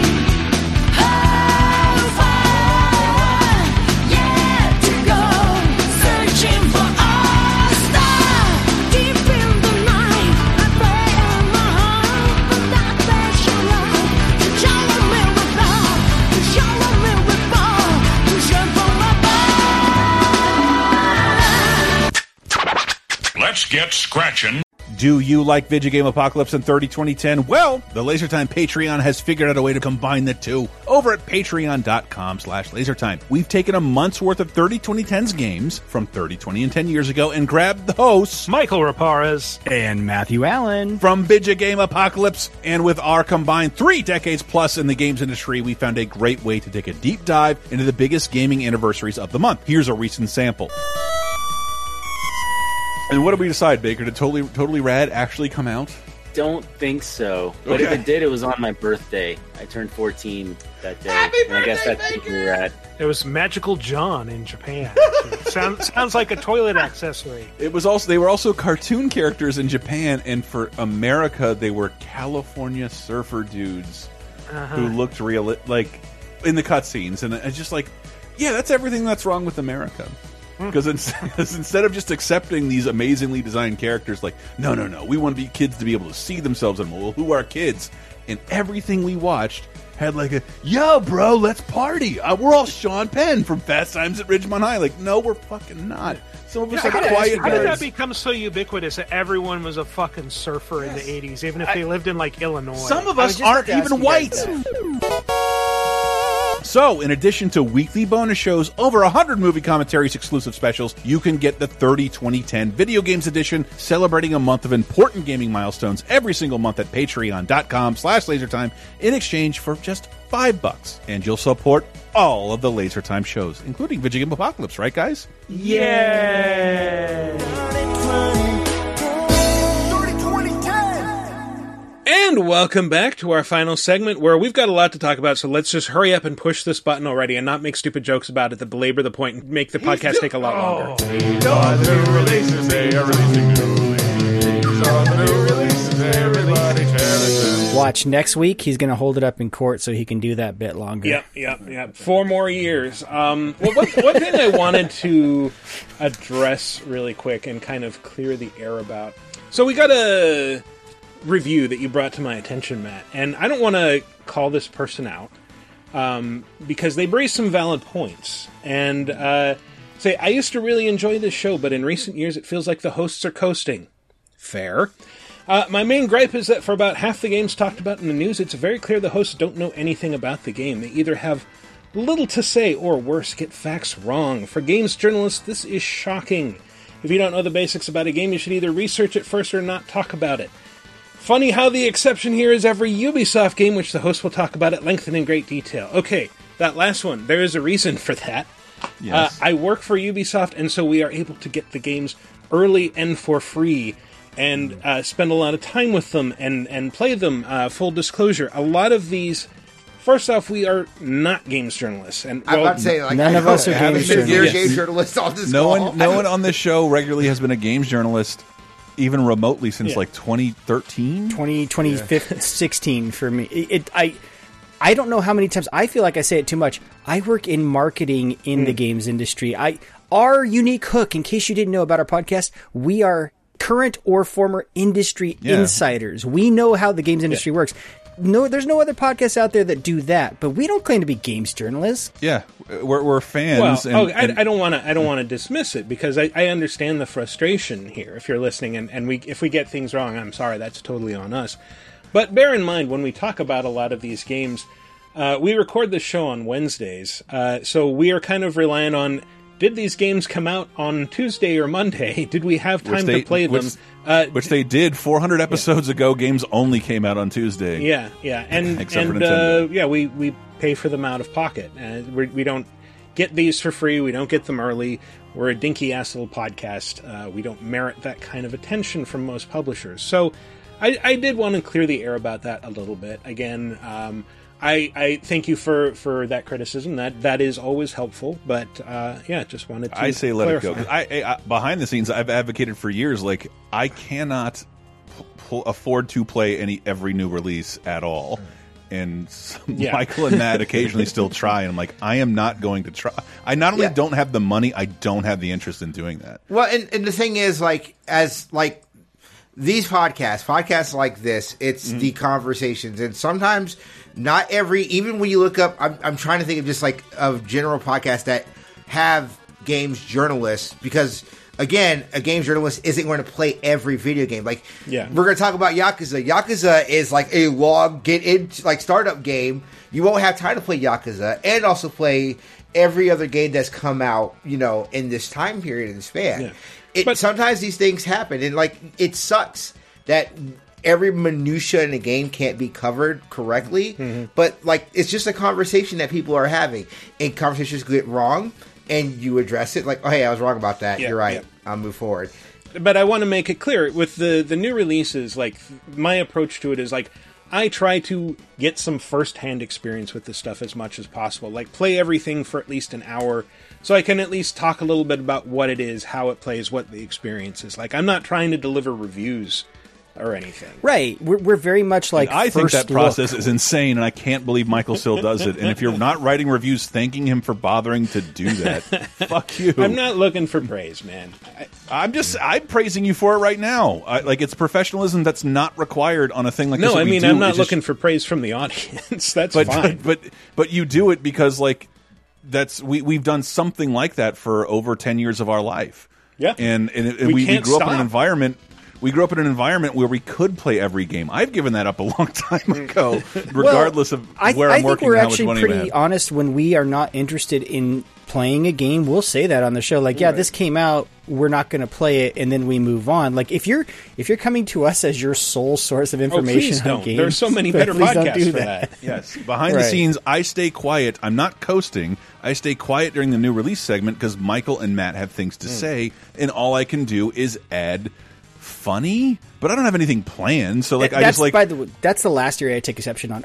No one's coasting on this podcast. Michael and I put many hours into this show every week, and so I do take offense to that comment. So I'm coasting. Only me. All right. Well, I didn't want to spend too long on that, but it's where there's one comment, there's probably other people with the same sentiment. So I just wanted to address that very briefly, but partly because we've got, in the midst of all this stuff we have to talk about, is a Ubisoft game that I have a lot to say about, which is Assassin's Creed Valhalla, which came out this week. Right after addressing that criticism, here we go. Yeah, well, no, I think I've tried to clear the air about it a little bit, but I'm kidding. Again, we got this early in for free, and I love it. It is a big, sprawling, open-world Viking RPG. It is very pretty, starts out in Norway, then goes to 9th century England, where you build a settlement, and you're kind of given free reign. Like you're told like you can go here or here for your first set of missions. And what I think is interesting about this, one of my coworkers, Yusuf McGee, interviewed the narrative director, head writer, Darby McDevitt, and that this is actually sort of a storytelling shift for Assassin's Creed, in that, like, instead of one overarching storyline that you're following, there are a bunch of smaller, discrete storylines, like each county in England that you're going into to try and make alliances or conquer or whatever has its own self-contained storyline. And, you know, you'll meet these characters, you'll hang out with them, and then maybe that's pretty much it for a lot of them, and some of them will come back later in the story. But and instead of side missions, it's just got these world events, which are these very bite-sized things where, like, you'll see a little glowing dot on the map, and if you walk over, you'll see, like, oh, these two brothers are arguing over who gets the bigger share of barley sales from their silo, and if you blow up the silo, then, like, oh, well, I guess that fixes the problem. I cannot believe how alluring they made those look simply by calling them on the HUD mysteries. Mm-hmm. Yeah. Like, yeah, and that's an option, isn't it? Because I've set my map so that they're more... Like, it doesn't give you as much detail, but I haven't played around with the options. I think there is an option where you can just straight up have it, like, have all the icons for you. Like, yeah, go here and this will be here. Michael, am I right there? Or is, like, because I've only set it on the one they recommend. They're like, no, leave it mysterious so that you don't know until you get to the icon what's going to be at that point on the map. I mean, I just know that there's a mystery or a treasure or whatever. I had a hot take I delivered to the guys earlier. I'm like, hey, babe, I'm Dennis Miller. What kind of Assassin's Creed game doesn't let you assassinate people? And Matt and Michael treated me like the dumb fuck that I am, like, do a fucking mission. I'm like, I guess I'm busted. My wealth meter is halfway full. Right. I have not done the first mission at all. Oh, I just didn't. I just ran off into the woods and got lost in Assassin's Creediness. But I told you I made the same mistake, and then I went, God, it's really hard to sneak up on these guys, and oh yeah, I should probably just do the mission. Oh, I got my knife, I got my blade, I'm good. That thing, thing that has been at the corner of my screen the entire time. Go home. Go to your home. My favorite thing is, like, I'm playing. There's an option, and I don't know how it works. Michael, you might be able to explain it. You can either choose to play as a male or a female, or there's a middle option, which is like the game will kind of choose for you depending on... Based on... It doesn't tell you what it depends on, though. Which signal is stronger, quote unquote. It's really just kind of like, let the story decide. And I'm not sure, to be honest, if that's randomized or if it's just... Like, it's relevant to the story. I will say I ended up... Is it based on your previous save data, maybe? I don't think so. But okay. I did set it to that, and for the first several hours of the game, I was female Eivor, and it's worth pointing out, you can change that at any time.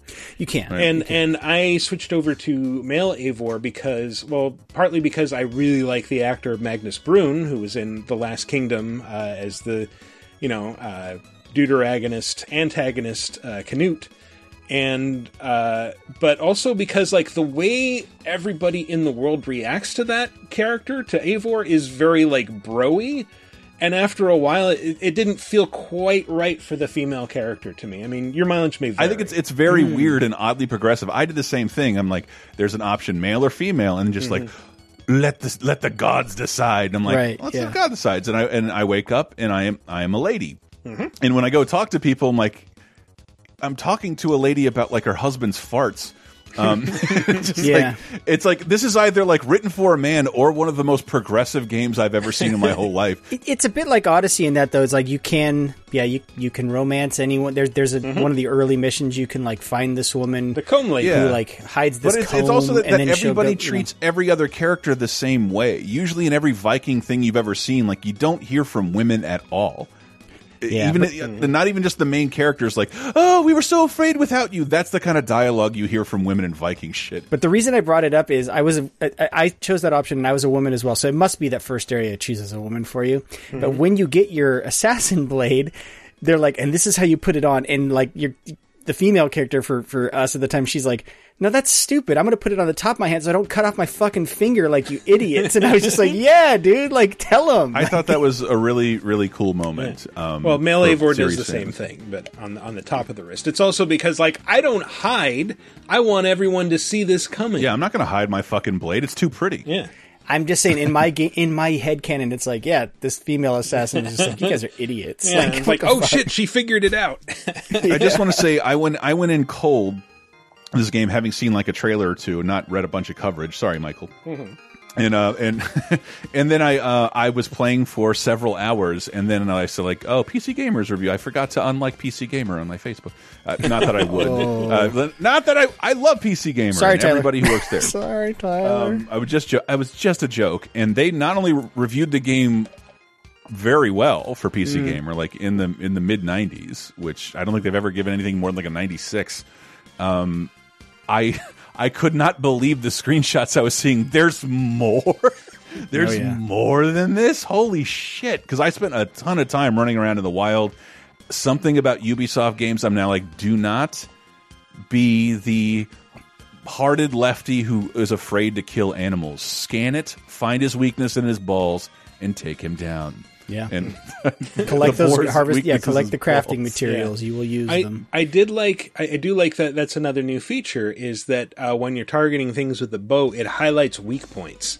You see the heart and stuff like that. Or like if an enemy's running toward you with a shield, like their knee might be highlighted. It's like, oh, I can target that with arrows and it'll stagger them. So as someone who has been playing all of these, just like Michael, I'm really loving this too. I loved what Odyssey did, where Odyssey was just like superhero Assassin's Creed. Like, you're going to jump off mountains, and you know, this one, it takes it back a little bit, a little more realistic, again, back maybe toward the Origin style, a tad bit. But I've also noticed they've thrown a lot of Witcher 3 in here, especially like there's that, what's that game called where you have the dice game Orlog. that you can, there's Orlog, which is like you can play it in every settlement you come to, or there's the flighting. We have to flight each other. There's the widest freestyle rap minigame, which increases your charisma because there's like an RPG mechanic to this game. There's more of that under the hood. Since you bring up Orlog right after The Witcher, I think it's worth saying you should be playing Orlog because every player that you beat in the world has a unique game piece. Like a unique god marker that you can use. God, yeah. Yes. I fucking hate that game. I'll never do that. Oh no, I made the mistake of playing it in one of the second settlement and not go to the starter settlement because that person's the easiest. I did that's play where it in a kind of settlement learn the game. I had no business being in, but I was just running around. Dude, the starter settlements, once you learn the game, you're like, oh, there's... I slowly picked up the strategy and I'm like, oh shit, this is just like Gwent. Like, I'm going to end up loving Orlog and like playing a lot of Orlog. I caught a little bit of Monster Hunter. I played Odyssey for about 15 hours, but like I got some Monster Hunter vibes. And again, I was playing for like 5 hours, not knowing I'd ever get a hidden blade. I should have gotten it sooner. So the combat was a little different, but the armor sets, is that a new thing for the game? No, that was in Origins and Odyssey as well. Where you get but the runes that you enchant them with, those I think are new. That's new, and that's a very Monster Hunter thing. And the ability to level them up is done a lot differently than in Odyssey. You had to like take it to a blacksmith and you had to have a ton of materials, whereas this one is just like you can upgrade at any time, but then they kind of cap out at certain levels versus like in Odyssey. And then you have to take it back to a blacksmith, but you have to have the special materials that they need to upgrade it to the next level. Yeah. In Odyssey, that's where like all your grind currency went, is just like you're keeping your armor at your level, because you would progress to like level 50 and then eventually you would outlevel your armor and you would start getting like common pieces that were way more useful than like your legendaries, unless you upgraded the legendaries, whereas this works a little differently, where I think it's going to avoid that kind of trap, you know? And just one of my favorite things about it is that like it is a little, it's not Dark Souls, not by a long stretch, but it is like the combats in AC has always been a little more rewarding and forgiving, but like good timing is great. Yeah, and your light attack is mapped to your right bumper button, and your heavy attack is your right trigger button. they started that in Origins, and they've actually come back. It's I don't want to call it arcadey. It's a little easier to pull off some really cool shit in this game with those than even in Origins. I'm finally unlocking like hyper dope shit, and I love that the combat is for a little while a little like nasty and real. Yeah, you get to chop off a lot of heads and arms. Yes, but after playing Ghost of Tsushima, I love but your fall damage is essentially godlike from the beginning. So feel free to take any leaps of faith that you want, because like you will survive completely unsurvivable falls, and it's just one of those things. Like I hate when people add this realistic element to things and make me slower. I love being able, like I know exactly now how much damage I can take from like a 50-foot fall and keep on going. That's another thing. It takes a while to unlock the leaps of faith. You have to do it at the settlement. So for the first part of the game, like you'll be climbing these peaks, and it's like, you can either climb down, or if there's like a pool of water below, then if you aim it, you can do like a controlled fall into the water. I found myself bashfully backing down from peaks so many times. It's so embarrassing. You're just like, okay. I take very careful note of when the save icon occurs, and there's I think a quick save option as well. And I will not bashfully climb down a fucking mountain I spent the last 5 minutes climbing. I will jump down if I lose even if I lose all of my fucking health. And this is from Odyssey, by the way, too. Is there's definitely some DNA. I mean, Assassin's Creed games have always been about climbing shit, but they learned some stuff from Breath of the Wild. Even like, hey, you can climb any mountain anywhere. You don't need to look for those footholds like you used to have to in AC. And so if you are like wanting to scratch that itch of like, hey, go climb that mountain, see what's over there. That's in this a lot, you know. It's really neat. Do it. And since this is new console launch week, I also want to point out, so AC Valhalla is coming out is out now by the time you hear this on not only Xbox Series X and S, but also PlayStation 5. And one of the coolest things about this, in addition to you will get smart delivery, so if you want to put off a console purchase, you buy it now for Xbox One or PlayStation 4, you will get a free upgrade when you upgrade to the new console. Which not everyone's doing. Some people are charging $10 extra for their version. But if you have the current gen versions and you get a new Xbox or whatever, and it will ask you like, you go to start it up and it's like, hey, you can get a free upgrade to this. Do you want an upgrade? And then you hit upgrade and it'll download a new file. But also cross progression.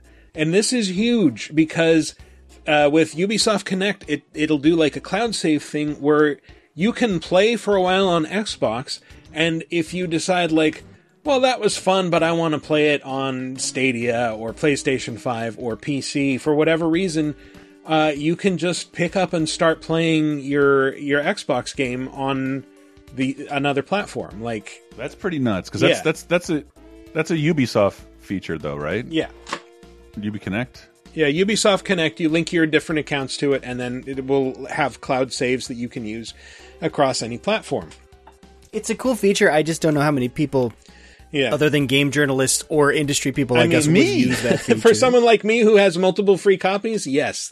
I'm very close to a regular person in this equation, except that I am getting my PS5 soon, and I don't have to consider that. Like, my save will go over to the PS5. I could play the next-gen version. Mm-hmm. Right, which they weren't even going to do with Spider-Man. They just had to confirm that Spider-Man can do that, because remember the backlash after they'd announced it wouldn't come forward? I think Sony themselves were like, oh yeah, we should do that. Yeah, we should probably do that, Yeah. Another game you get with smart delivery or automatically get the upgrade on is Yakuza Like a Dragon. Yeah. Which we've played some. Now hold the phone here. I just want to know, is this a good entry point for people into Yakuza? I mean, it is. Well, it is completely different from every other Yakuza game. It has a new main character, and I like that there's a double entendre in it using the Japanese title, because Yakuza in Japan is known as Ryuga Gotoku, or Like a Dragon. Yes. And so this is Ryuga Gotoku 7 in Japan. Here it's Yakuza Like a Dragon. And the dragon also plays into the main character is obsessed with Dragon Quest. And the idea is it's a turn-based battle system now instead of the traditional brawling, because you're seeing things the way that he sees the world. And it's Yes. always like, yeah, no, I just think about the battle system when I fight people. It's like, is that why you always let people get hits in? It's like, yeah, I guess so. let me crack the knuckles and Please go do. on. So in addition to that, this is, so Chris, you asked, is this a good entry point? This is sort of I think it's a take my answer relaunch off of the air. I think it's a relaunch of the series because you have this new protagonist, but this is almost like a spin-off in that this is an RPG. Like the other games were brawlers with the occasional RPG element, like there was a skill tree. But one of the things that eventually all of the games, it happens toward the end of every Yakuza game, is you just get so tired of the combat because it's very repetitive. It's like very like, okay, this guy's going to attack me, to the point where they have items in the game that are like, don't attack me when I run around the world. Just let me get my shit done, right? Whereas this game is just like, okay, we hear you. It's been the same combat system for several games now. We are now doing turn-based combat, but in addition to that, there is like stats. Like you can, depending on how you handle situations in the world, it will affect your character stats. And like I got my kindness upgraded for doing a certain thing in a quest, so that's all new. So this is very RPG. There's gear in this game. Like the other Yakuzas had gear, but it was all kind of just floating in your inventory. Like the menus in this game feel more like an RPG. Like it is. We were talking about like, how can they do this and not get sued? Like they are more than inspired by Dragon Quest. It's just like, oh, okay, this is like combining Yakuza with Dragon Quest. Like cool. Like there's parties. You have a party with these turn-based combat systems. It's wild, dude. Yeah. Like it's, yeah. And I also like, it does, like the time skip thing that I think the first Yakuza did also, where like you start out playing in 1999 on New Year's Eve, and 2000 to 2001. 2000 oh, okay, sorry, my mistake. But yeah, 2000 to 2001. And then something happens and the story picks up again in 2019. Yes. And by the way, these Yakuza characters, the main characters, never age. Like, Kiryu Kazuma looks exactly like he did in the 80s, almost slightly craggier. Yes. But this guy, Ichiban Kasuga, still looks like he's in his 20s when he's in his 40s. Yeah, his hair is just a bit more frazzled. Yeah. The only thing with Kiryu is he always has that scowl, and so he has these really deep... His scowl lines get deeper as the series went on, but that's about it. Yeah. No, it's... Yeah, I mean, a few Yakuza games have done that of like, hey, you're going to start 5 to 10 years before the actual events of this game. And we were kind of joking.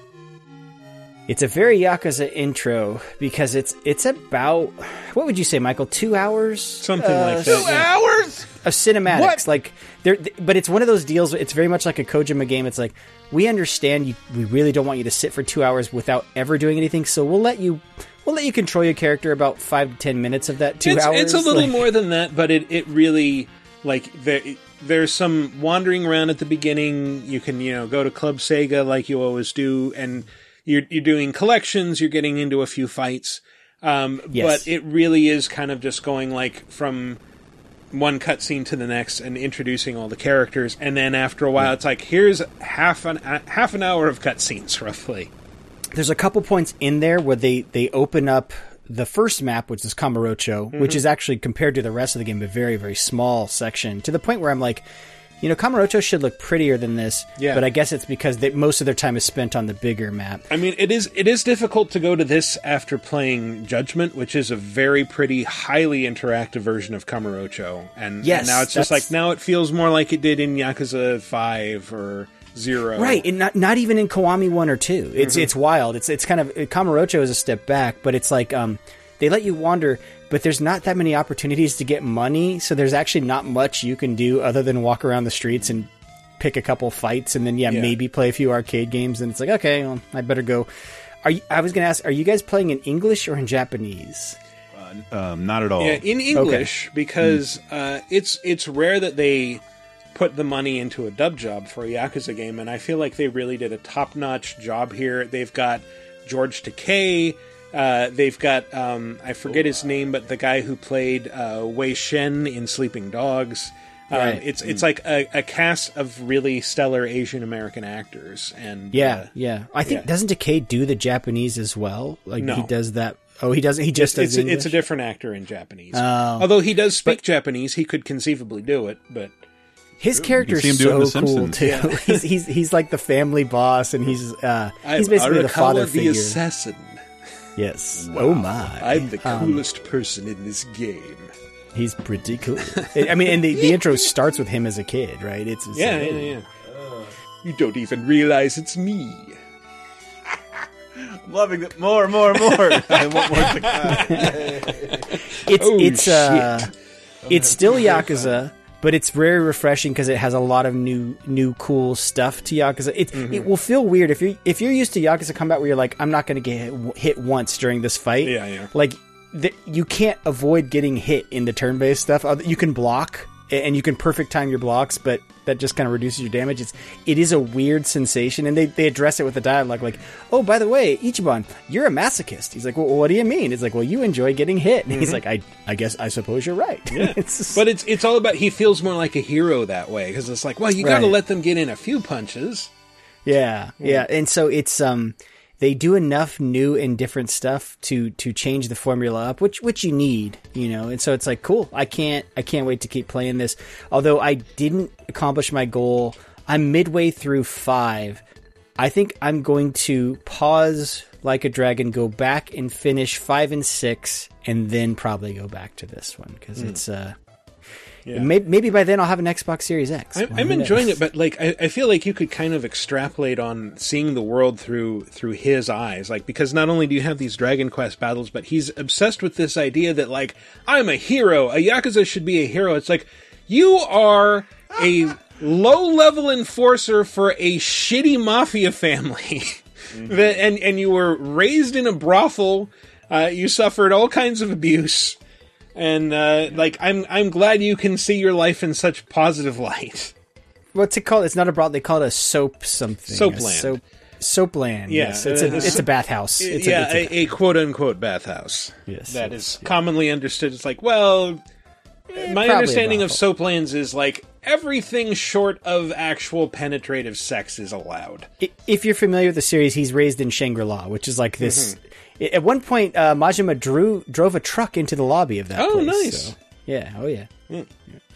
Now, it's good shit. If you like Yakuza, you should pick it up. And it's really well written and acted, and I recommend it. And we haven't even gotten into there's like job systems and shit. Like, there's so much to this game. It's pretty cool. So, yeah. Trav, I know you did you say you had played Tetris Effect Connected, right? Yes, I did. I played that literally as it got launched on. It's one of the first things I was like, I need to make sure I get my hands on this.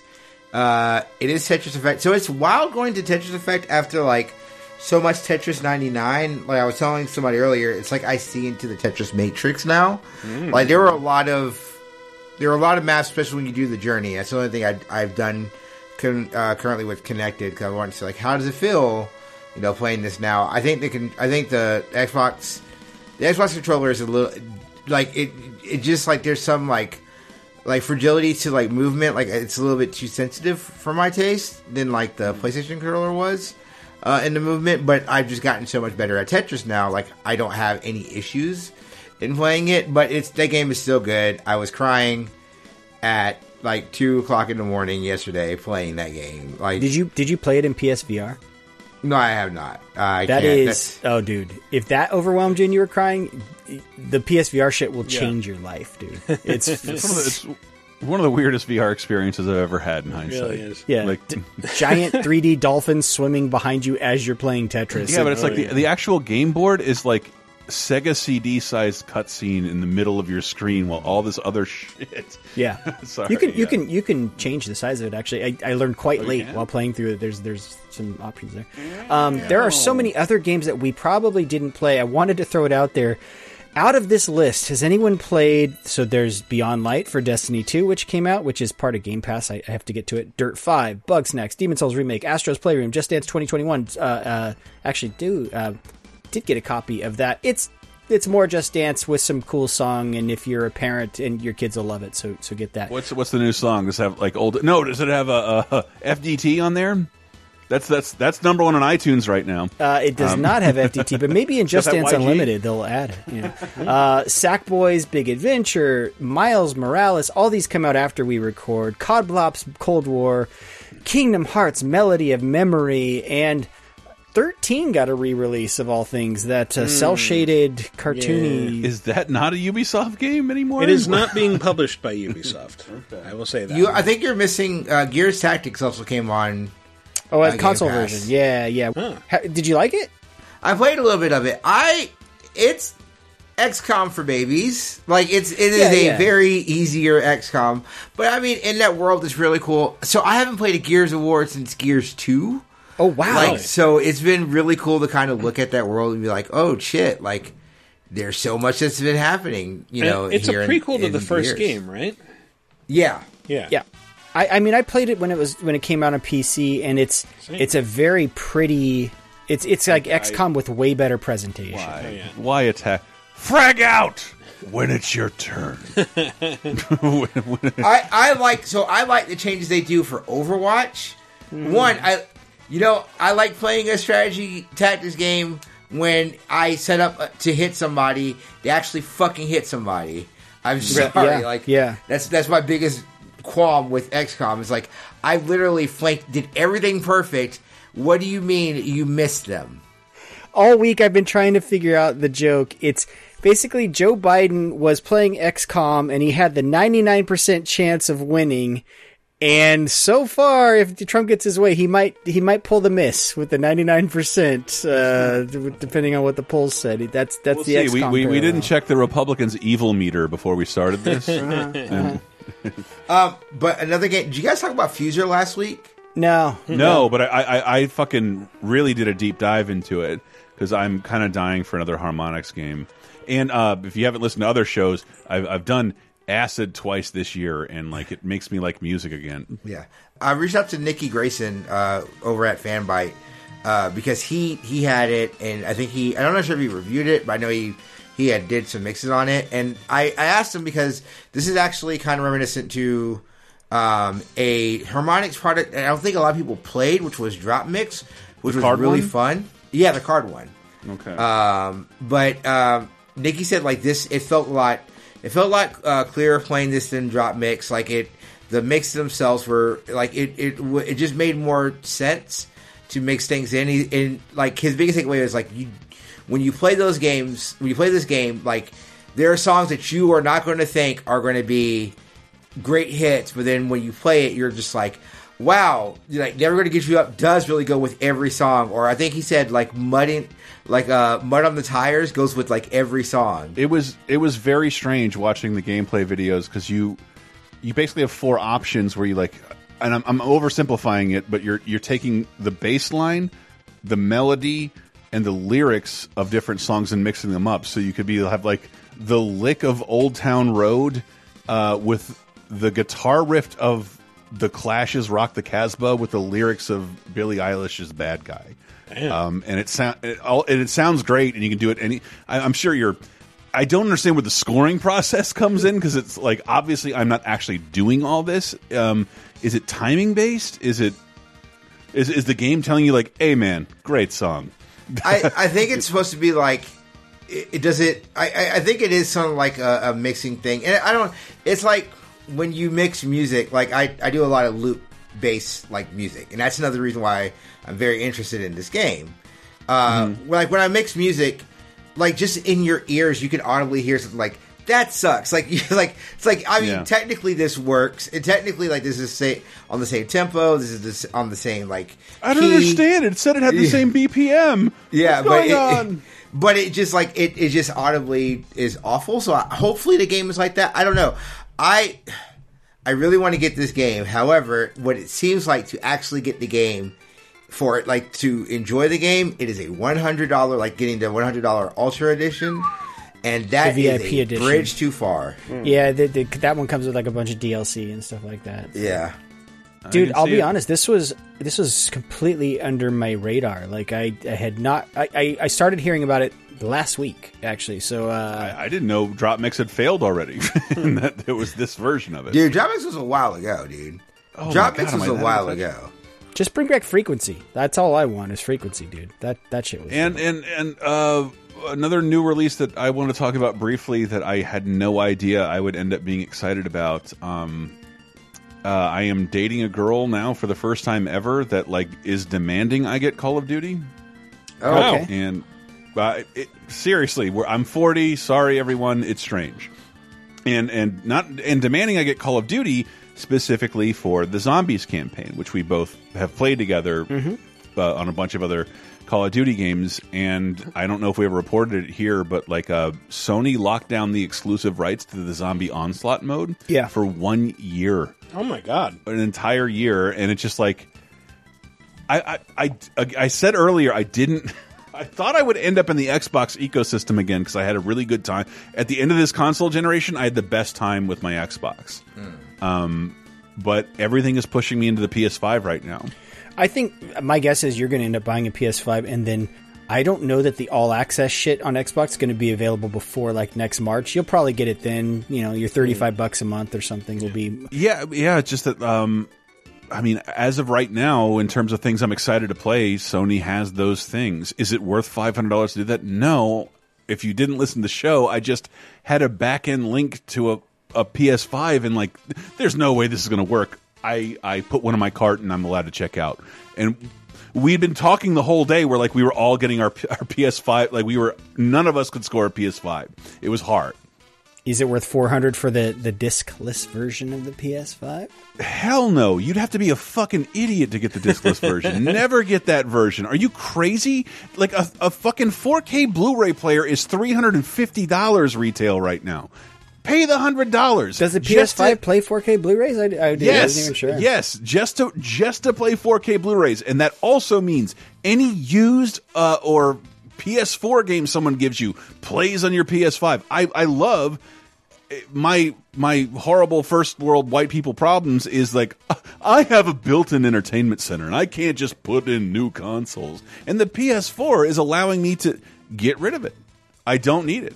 There's like one ATV game I can't play, and you know I love those tiny death machines. It hurts. I don't know what the resale value of an Xbox One and PS4 will be because of that, but it's like, just get rid of those. Yeah. You won't. Xbox One, I'm moving out to the living room to be my 4K Blu-ray player now. But there you go. I can, but just that I can comfortably remove my PS4 if I get the PS5. It's like, if no one's going to buy this for $50,000, then like, fuck yeah, I want this. And I didn't feel as confident in the purchase, to be totally honest, until I looked at Demon's Souls, which is out this week. In my opinion, the most next-gen looking game I have seen of the entire bunch. I think Miles Morales on PS5 looks pretty badass. Yeah, I can't see it. Game. Well, I'm a big Miles Morales fan. I think Spider-Man was my game of that year. But Demon's Souls, I know what it looked like, and I know what it looks like. Yeah, how it looks now couldn't be done on the PS4, and I can see that. You can see the difference. You can see why you need a new console is only, in my opinion, evident in Demon's Souls. For real.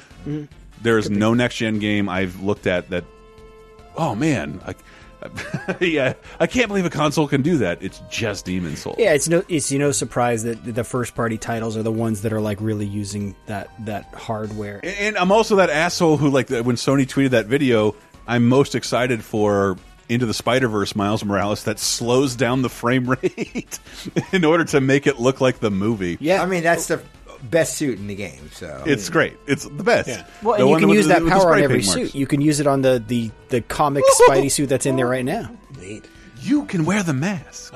In like you guys are talking about games that look next gen, but how about games that look last gen?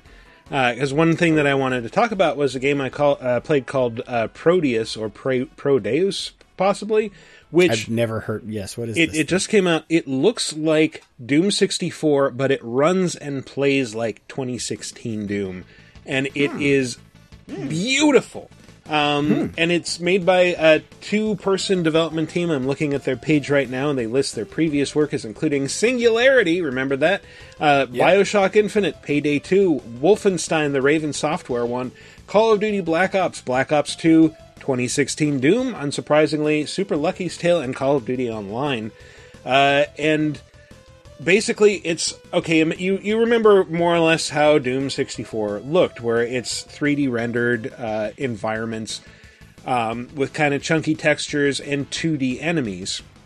Right. And that's how this looks. It's, again, chunky textures, 2D looking enemies that actually will are missing keyframes of animation as they turn, etc. But you blast them apart, and you can do this in a bunch of different ways, and they will spray blood everywhere, and it's just this is like if Mortal Kombat had evolved, be it if it had taken the way it looked in that first game and kept that going, where it's just these huge chunks of blood spraying everywhere.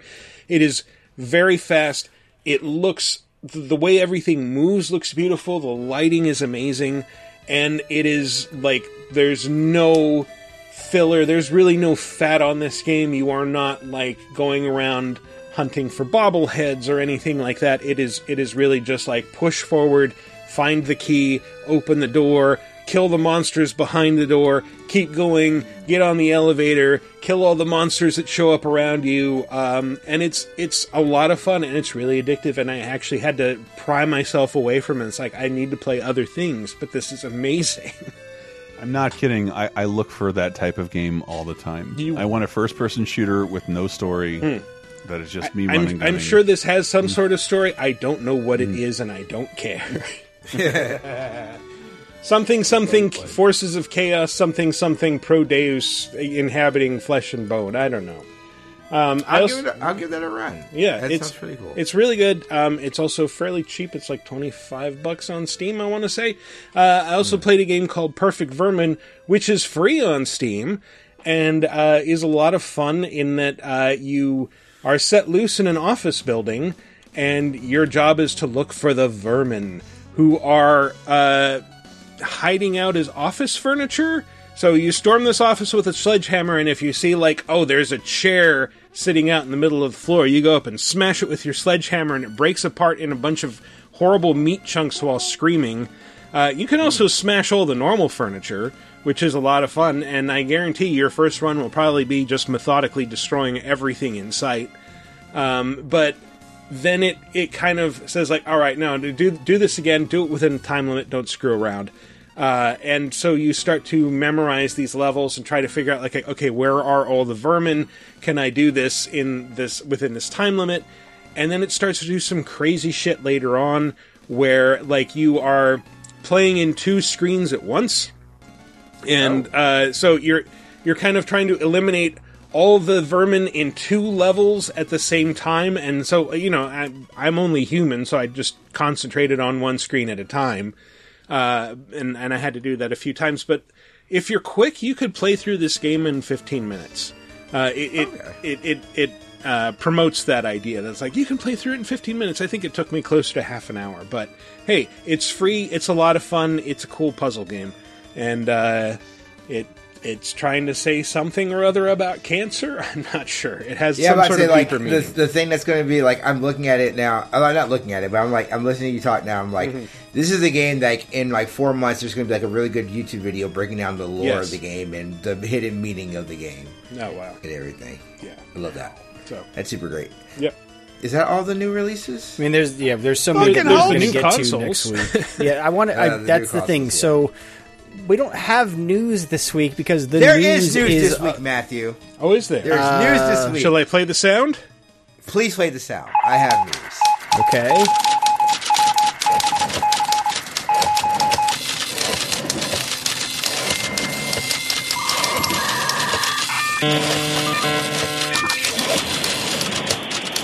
News. So, people wanted to know what Yuke's was working on. Because there was not a WWE, a traditional WWE game. It turns out that Yuke's is now working with AEW on a brand new game. This isn't news. We've known about these games. We didn't know it was Yuke's. No, we haven't known about these games. We've known about multiple AEW games in the works they've talked about for months now. Not with Yuke's. They had not confirmed it. Right. We didn't know the Yuke's angle. And the director of the No Mercy WWF WCW Revenge games is taking helm of this game. is directing these games. I can't believe you took over my news segment for a wrestling game news. Michael, tell me about Xbox Series X, because this is going to feel like a weird show, because all Michael has is Series X. Yeah, that's true. I will get PS5 tomorrow. This was just confirmed. Right, next week you're going to have PS5. It actually kind of works out perfectly for us. So next week we'll do a PS5 impression segment. Yes. Tell me about the Series X. So Series X is a very cool rectangular box. I have replaced my Xbox One with it, and I have to say, I don't really notice the difference so much yet. And that's not good. It's like I said at the top of the show. It's not that it's not good. It's that it's the same UI. The transition to it is so seamless that it almost doesn't feel new. Did you read, was it Polygon's review that says, like, it's boring, but it's boring because it works so fast and seamlessly? I wouldn't call it boring. I'm still just starting to explore it, but like I was able to just take my Xbox One, unplug all the cables, including the USB hard drive cables, plug them all back into the Xbox One, and set it up with a phone app, by the way. Is that required? It might not be required, but it did just start up and say, like, load up the Xbox app and put in this code. And I think there's an option to skip that, but I'm like, all right, I'll do it with the phone. No, it's like verifying your new streaming service or whatever, basically. So and then it feels like a seamless transition, but everything is faster. I did notice playing Valhalla that like there are a lot more visible reflections. It gets that cool RTX, the ray tracing capabilities. That is apparently that's ray really tracing. important. Yes. And there's a meme going around about Watch Dogs where people were like, streets made of olive oil, because the streets get really reflection-y. That seems to be the hallmark of the ray tracing stuff is like, reflections look... It's the puddle. Remember the whole puddle controversy with Spider-Man of like, downgrade, it doesn't have the reflections. Apparently now Miles Morales has reflections for days because that's what ray tracing reflections is for, in skyscrapers. Somebody was showing that off. I'm like, that looks awesome. Was I reading about people turning ray tracing off? Or sorry, never mind. There's all these options now. I don't know about turning ray tracing off. I mean, what I've heard, I think we've talked about on the show, is like, you got to have the right TV to really take advantage of everything these systems are offering. It's like, if you might have a 4K TV without HDR, you're not really taking advantage of everything this is offering. Well, none of these games are going to do any like 120 frames a second, 8K horseshit. Some will, and I understand some are doing 120. The systems can do that. Like it is set up for 8K eventually. None of these games can do that at all. Period. But I mean, 4K 60 hertz is 60 frames a second on 4K is kind of a big deal, especially when it looks this pretty. It is not a big deal. Yes. Did the Xbox One X not already do that? No, it did 4K at 30. I mean, it did. I think it may be 4K at 60 if you're watching like a Blu-ray or whatever. But why would that move at 60 hertz? I will not watch Beetlejuice unless it's in 60 frames a second. A lot of games had that option of like, do you want 60 frames or do you want 4K? Pick one or the other. And then, that's what I was reading about because now those options have kind of quintupled when you open up a game now. It could, I mean, it's going to depend on the game, but what I've heard is there are some games even running at 120, and unless you have a 120 hertz TV, you won't see 120 frames per second. So why bother? Like my 4K TV can do 4K at 60, or it can do 1080 at 120. I think that's pretty standard. So I have some pretty cool computer monitors, and that's the thing is, you might be able to plug these new systems into a computer monitor if you really want some of the best stuff like that. Not the PS5, as it turns out. And again, the best console reviews I read this week are from PC Gamer.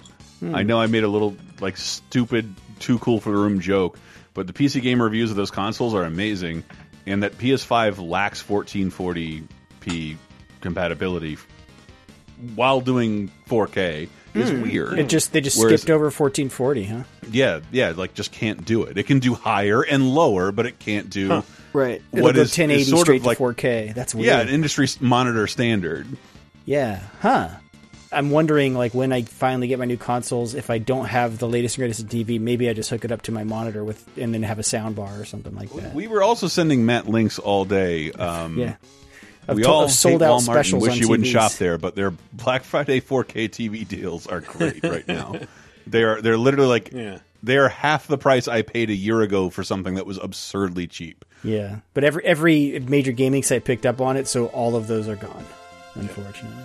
I wanted to ask you, Michael, like a lot of what I've heard of the coolness of these is the convenience stuff. It's more like the multi-game resume and all that stuff. Like that's supposed to be one of the cooler parts. I have not had a chance to test that out yet, but that sounds pretty cool.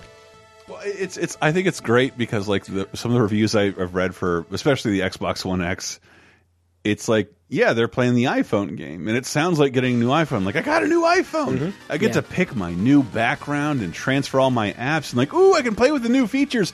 And then it's 3 hours later, and this is just my phone. It's just your phone, and I can just appreciate that it's a little faster, and there's nothing really else to do with it. Although it is significantly faster. And one thing I noticed, like so.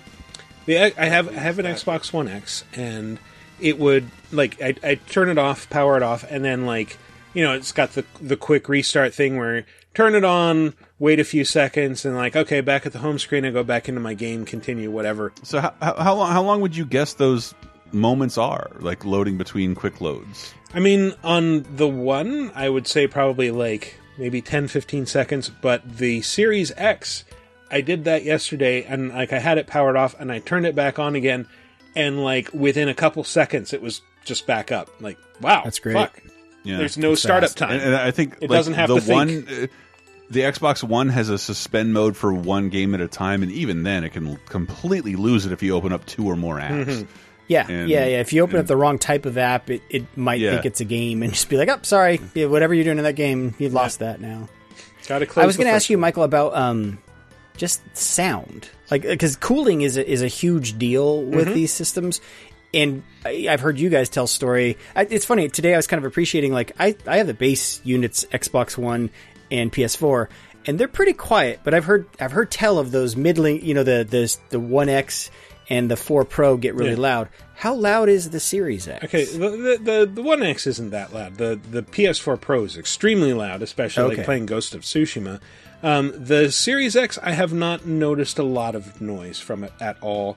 I have noticed that I have it in like these IKEA Billy shelves, and I modified it to give it about 15 inches of space, so it's got like about 4 or 5 inches of space between the top of the console and the shelf. Shit, that is probably a thing we should.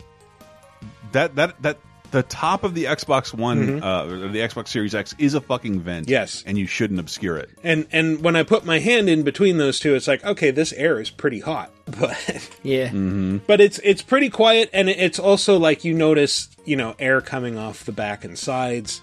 That thing is kind of all ventilation. My console setup is actually kind of an open air entertainment center. Like it's not in a cabinet or anything like that. And I plan on kind of Matt lives in that GameCube dungeon you've seen in memes. That's right. I plan on stashing mine sort of behind the TV out in the open, just so there's like no paneling around it. I'm going raw dog, baby. I'm raw dogging my Series X. That's sadly an option I don't have. I have to rearrange everything to fit these 2 new consoles in, and possibly build new shelves. Again, incredibly first world problems. Do not cry for me more than 20 minutes. You can cry for me for 20 minutes. Yeah. Fair. But I think the other thing they're leaning into with this is like the services that we've talked about before on the show, and they kind of hit it. This is sort of news. This is the week that they added the EA Play games to the service. So for anyone just buying that console, it's like boom, you get it's most of EA's kind of library. Fallen Order, one of the best games of last year. Fallen Order sitting there, which you also get on your Xbox One. So go download that now. They announced this week that they are giving Game Pass Ultimate subscribers a 30-day Disney Plus trial, which is kind of cool. I hear there's a show people like on there right now that is excellent. Yeah, there's a little show called The Mandalorian. Frog Lady for life. I guarantee she turns out to be evil. I thought that giant ant guy was the big meme. Everyone loved the giant ant guy. That was so fucking great. Oh my god. It's like right at an old boy. What I've heard is it's working. Xbox came out and they have an announcement. basically saying, hey, thank you for supporting. It's the largest launch in Xbox history. In 24 hours, more new consoles sold in more countries than in any of the previous Xbox generations, basically. Yeah. And it's an embarrassment of riches type deal where now they're just out, and they're saying we're trying to work is to get supply to retailers as quick as possible. But this is... I saw a number and I couldn't find the story again. I'd heard at one point it's like they've already outsold kind of what like by 1 million units what the Xbox One had done by this time, or something like that. I could just be pulling that out of the air, but it's like it is working for them. They're not.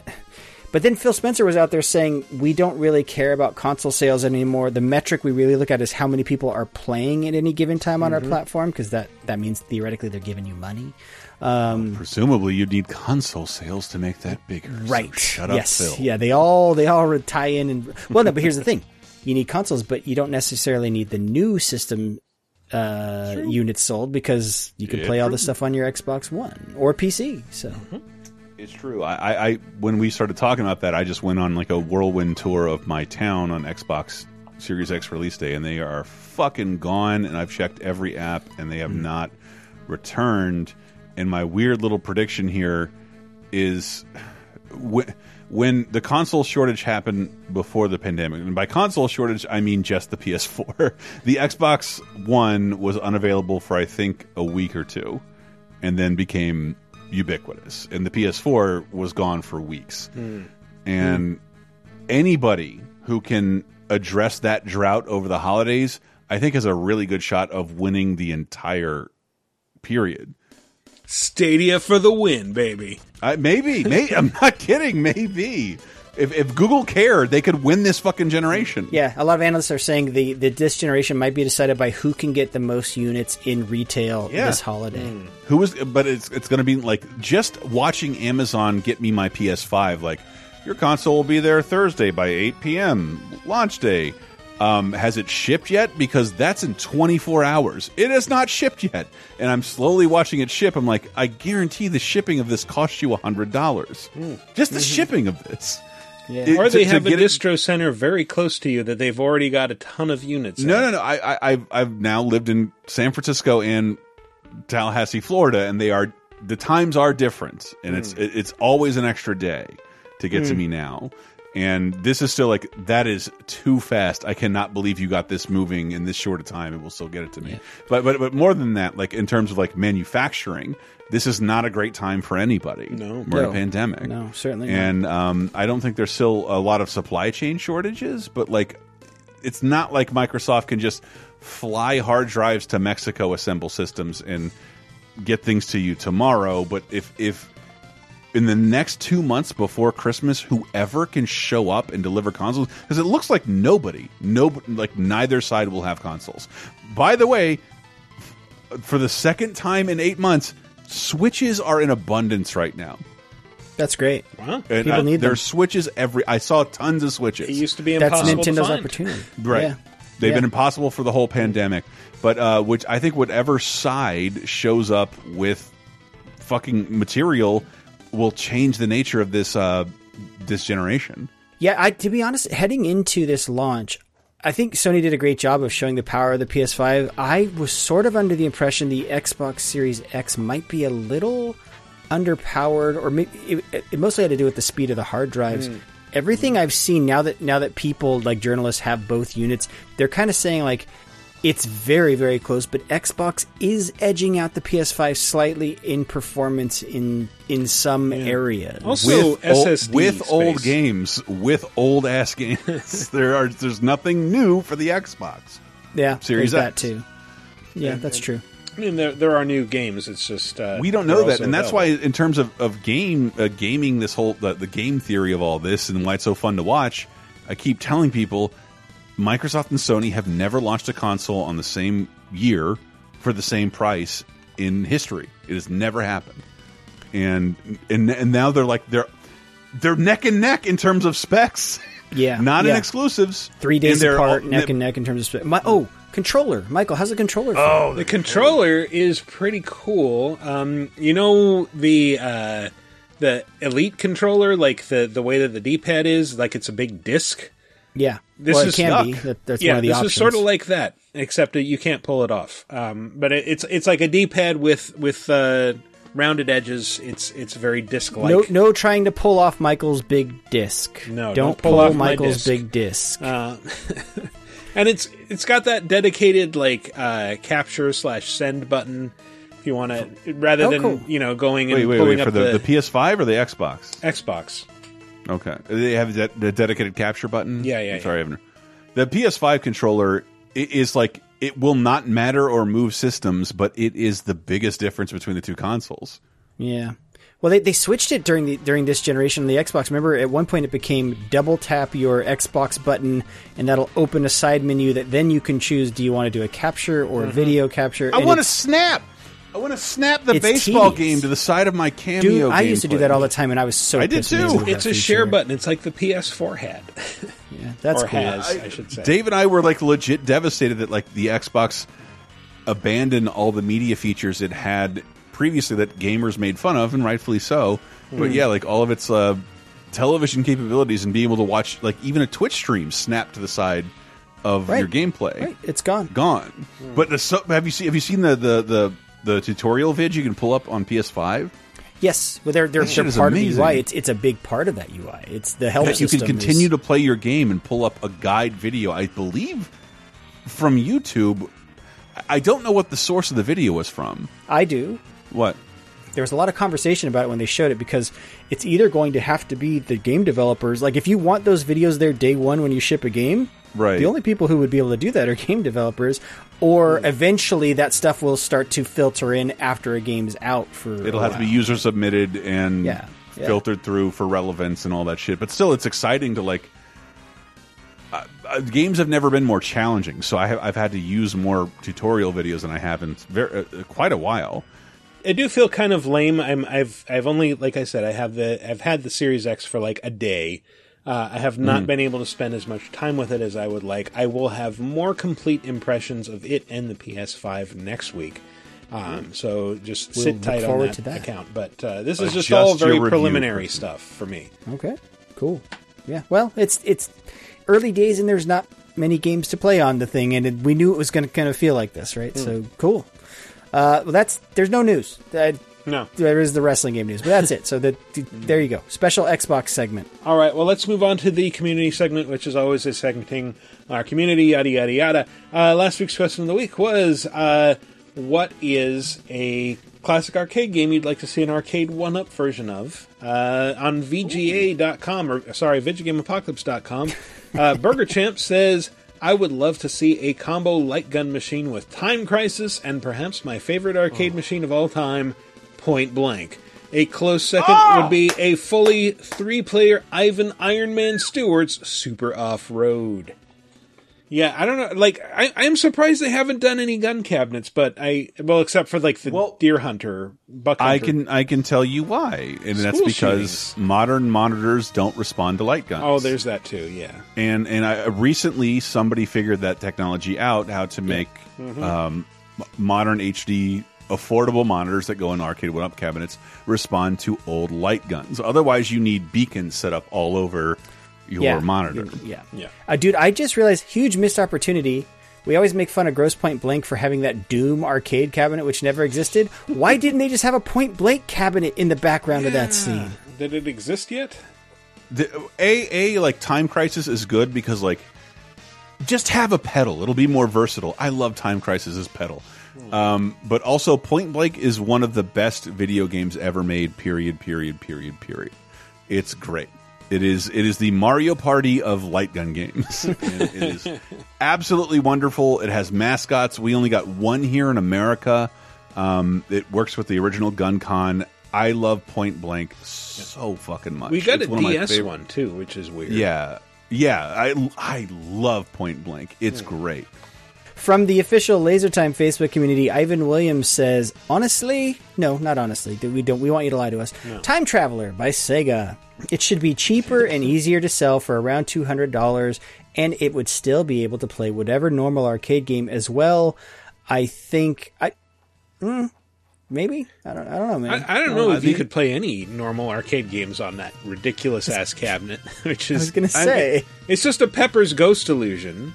Yes. If you can play Dragon's Lair, if you have that's the thing. Like the era of Laserdisc based games is still not fully emulated. It's hard to pull off, and this one has a whole hologram angle. You know how boring this game looks when you look at it on the screen. Because I have the DVD version of it. It sucks. Which, yes, you can play on a DVD player like Dragon's Lair.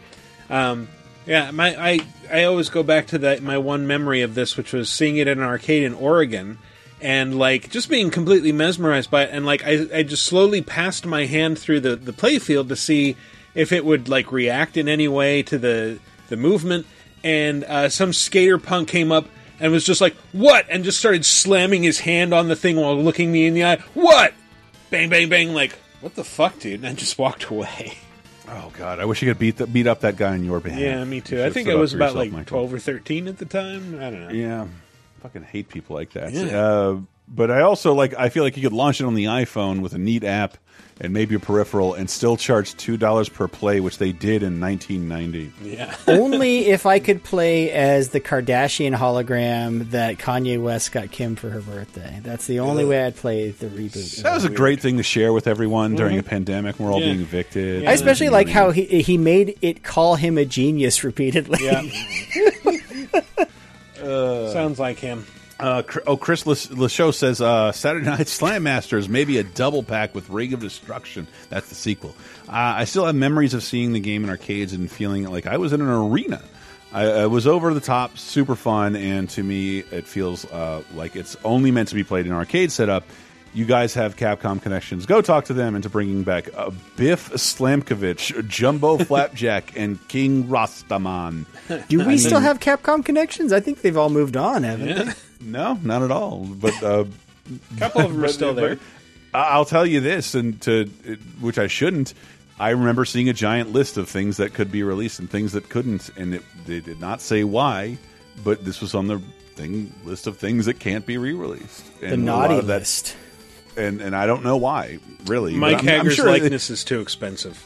I'm sure they stole somebody's likeness or something like that, because those rules weren't set in stone back in those days. And I love Saturday Night Slam Masters. It's my favorite 2D wrestling game, period. It's fantastic. But I would say don't hold your breath, but Arcade 1-Up offers a world of more money than just releasing onto PSN. So nothing's impossible. And the guy I used to work with at Capcom works at Arcade 1-Up, so he's the one figuring all this shit out. Well, okay. David Charles Hatfield says a sit-down version of Spy Hunter, naturally. I got yelled at as a kid because my mom found out I did not watch my friend Eddie open his presents at Showbiz because I was waiting for my turn and queued up again at the sit-down Spy Hunter. I like how he just shorthands Showbiz. Yeah. Usually I refer to it as Showbiz Pizza, but it's good at the Showbiz, man. At the Chuck. I was at the Chuck. That's the thing. He specifically didn't say that. I'm going to assume he means Hollywood. I was having my friend's birthday party in the entertainment industry. In the nebulous concept of entertainment. Kevin Mack, no relation to Bernie, or maybe, who knows? I know the rights. Kevin, good see. Hey, no, fuck. I know that. I'm afraid no Kevin Mack. I know the rights would be a bastard, but a 4-player Simpsons arcade game cab would be glorious. Welcome to my world, Mad Bomber Smithers. Sorry, it's welcome to my world. Oh, sure, okay. The 6-player X-Men game would be great too, but I don't think it'd work with the reduced size of those replica machines. A 4-player would be difficult with the reduced size. You're absolutely right, but you can buy different control panel setups that will work for that. I mean, if you haven't seen the TMNT panel in NBA, it looks a little ridiculous already because they're small systems and trying to squeeze 4 people in there. You can't squeeze 6 people in there. And there are plenty of people who sell that X-Men original cab art vinyl that you can apply yourself. I've been loving modding things. Do not think you're capable of making whatever system you want with these things. And I think the 4-player Simpsons, like that is probably in the cards for the next 2 years. That has to happen. That would be pretty cool. It did get a limited re-release on like Xbox 360 and PS3. Right. I'm saying I don't know anything. I'm just saying we got that that live release, meaning it's not impossible to re-release the game. If it's not impossible to re-release the game, we'll get a cabinet out of it. It's such a weird first season curiosity. Yeah. Like it's at the beginning. It's made several months after the Simpsons success. Like the first season isn't even over by the time they're making the game. Yeah, I think it was in production before this show even aired. No. It was following up on the phenomenon, but it's within months of the show airing. So and it's Japan, who doesn't know anything about it. Yeah. So Smithers is an evil mad bomber. Mr. Burns pilots an exoskeleton, just like Harry Hitler and Shearer didn't Wolfenstein. show up to the voice sessions, and Marge has bunny ears when she gets shocked. It was supposed to be a big joke Matt Groening was planning on for the series. Never happened. At Conniption_fit says, I think it would be hilarious if they made an arcade one-up of Afterburner. I'm sure the firefighters who would have to come Winnie the Pooh my 6'2", 230-pound ass out of the thing would think it was sick as hell. He's talking about the rocking one that's you can see in Terminator 2 Yes. with the movable cockpit. Oh, man. Yes. A smaller version of that would probably end up killing people my age. Honey, you're too big to get in there. I'll be damned. Call the coroner. Just try to stop me. I will suck my own dick while I play Afterburner in a 3/4 machine until my neck breaks. Call the coroner. I don't care. I want the motorcycle version of Hang On, like the one with the tilting motorcycle, but my fat ass would just break it off of whatever platform it was on. Because it would be like at this point I'd be like those fat guys on mopeds, like the Guinness Book of World Records twins. Yeah, you'd be looking like a guy riding a little Power Wheels moped. my friends who restore arcade games can tell you that like kids are the worst, and Sure. and just like if you find like do me a favor, next time you're in like a Walmart, go look for the arcade 1-up section and look at the demo unit. It's covered in spit and people have stolen the joysticks, and like you can kick a hole in the front. All arcade systems had to be fortified for just that. Yep. As a default. Now imagine a thing that tilts or you punch or you hit. Yeah. Those have to be made out of like raw steel and integrity. Oh, yeah. I remember when I was working on the Guitar Hero arcade cabinet, the guy, I'd never heard the term used before. He goes, well, for the guitar, we have to use industrial grade steel. And I was like, all right, oh shit. Because there's no way a little brother isn't getting hit over the head with this thing, and it'll affect everyone's gameplay afterwards. If you've ever encountered that in the wild, that guitar is heavy as shit, too. Yeah. It's one of actually the bigger mods in the arcade 1-up community. They want an arcade 1-up Guitar Hero arcade machine. Yeah. God damn. All right, finally we have a video response from RedRock963 who says, Hey VJ, it is your pal RedRock963 and my kitty buddy Murray. No, it's been a while since I've sent in a video response. I just haven't had good answers to some of the recent questions, but I have an answer to this one. A year ago, the arcade cabinet I would have said would have been Teenage Mutant Ninja Turtles, but they came out with that one, and I haven't had a chance to buy it yet because I've been, a little bit strapped for cash. We all have been for COVID and that kind of stuff. Sure. But the other arcade game that I have always wanted a stand-up cabinet for is Crazy Taxi. Now that they have a sit-down arcade cabinet with a driving wheel, I think Crazy Taxi, all three of them, could be a potential excellent arcade game. When I was younger and too young to gamble, my aunt worked at a casino, so we always got a free hotel or a discounted hotel room at her casino. And one of the things I would do was walk down to the arcade that they had for the youngins at that casino, and I would just get into the Crazy Taxi machine and just play that for hours. And I would actually, talking about arcade mods, take a Cozy Coupe, Little Tex Cozy Coupe, and actually build it around a 1-up Crazy Taxi machine just to kind of give it the ambience. But somehow I don't think that would work out as well as I would want. Anyway, great show like always, guys. I hope you have an excellent week, and I shall check you later. Chicky leader. Thank you, Red Rock. Yeah, man, that would Totally agree. If Sega can release one racing unit, they can release another. gotta have all the Offspring and Bad Religion songs. That's my only stipulation. Yeah. This soundtrack is gonna be crazy. Let's check out how you did today. Come on, let's take a look. You only dropped off 200 people to a Burger King. You suck.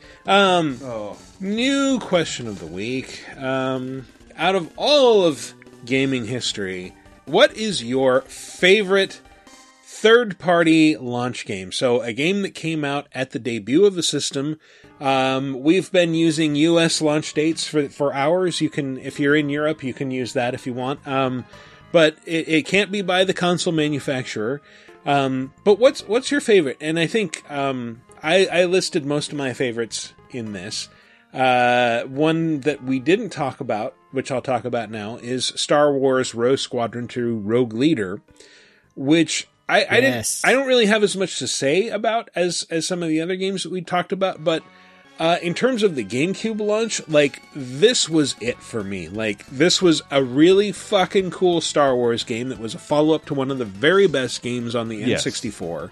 Yeah. It was just fantastic arcade-style Star Wars flight combat, and I loved it. Maybe the sequel to that was a little bit underwhelming, but what do you guys think? I have a lot of thoughts. Okay. Because the Super Nintendo, I consider like 6 games as part of their launch, maybe 7. And at the time, I didn't know anything about first party or third party. So when I think of the Super Nintendo launch, I think of Mario World, Pilot Wings, F-Zero, and also Super R-Type, ActRaiser, and Bill Laimbeer's Combat Basketball. But mostly ActRaiser, because ActRaiser was one of the weirdest fucking games I've ever played in my life. I don't think those were launched, but I think they were close enough to it. Like, SimCity was... It was F-Zero... Yeah, the 3 you mentioned plus SimCity was the launch lineup. SimCity wasn't a launch game. No, it was. No, I don't think it was. Yeah, look it up. It was. All right. Nintendo launched with 4 first-party exclusives instead of none, because that brings me to the 3DS, which is the one I was like working in the games industry for. And I remember like it was one of those few moments where like Nintendo is marketing a 3D platform that no one who can't see this can really see what's happening, and it's up to me like, it's really 3D. Oh, I wish you could see it. And that system shit the bed so hard that, like, if you remember, there's still pictures of, like, the Nintendo executives bowing for 2.5 minutes for how bad the 3DS launch was. And remember, their first-party exclusive was, like, Steel Diver. Yep. And this isn't important. It's just important to me, given what I like and where I worked. But Street Fighter 4 released for 3DS at launch. Oh, yeah. It was the highest rated, by a long shot, launch game for 3DS. I assure you, it was not the best selling, and it was also the first one that let you know if you could go in the menu and turn the 3D off, you could have the 3DS run at 60 frames a second, which is not something Nintendo even bothered to tell anyone. Nope. That you could run games at 60 frames a second on the 3DS, because it wasn't playing that up; it was playing up the 3D. And it works. We have a Street Fighter, and like if you have a copy of it, it's a little rare, and I have a feeling it'll become rarer because Street Fighter 4 is bae. But yeah, there's a near perfect version of Street Fighter 4 available for 3DS that no one gave a shit about, but was the best rated thing on the platform in the beginning. Nice. Also, before you answer, Matt, I was wrong. There was a 5th title in the Super Nintendo launch lineup, and it was Gradius 3. So it had Gradius 3 one and Super third-party exclusive. But Super R-Type was part of the European launch, so fine, I'll allow it. It was one of the 6 games on the back of my Super Nintendo. So my answer kind of cheats in that it goes across 2 generations, but I hold both games in high regard. So Dead or Alive 3 was an Xbox launch exclusive game, and I don't think it ever came out on any other platform. High or whatever that commercial. Yeah, she kicks high. Yeah, but then even so, Microsoft had kind of signed this exclusivity thing because they liked working with Team Ninja on the Ninja Gaiden series, that came out for Xbox. And Dead or Alive 4 was also an Xbox, that was a 360 exclusive, though I don't think that was at launch. But I really loved Dead or Alive 2 when it was on Dreamcast, and so for some reason, I love fighting games. I wouldn't consider myself like a fighting game player. Like, I'm not great at them or whatever.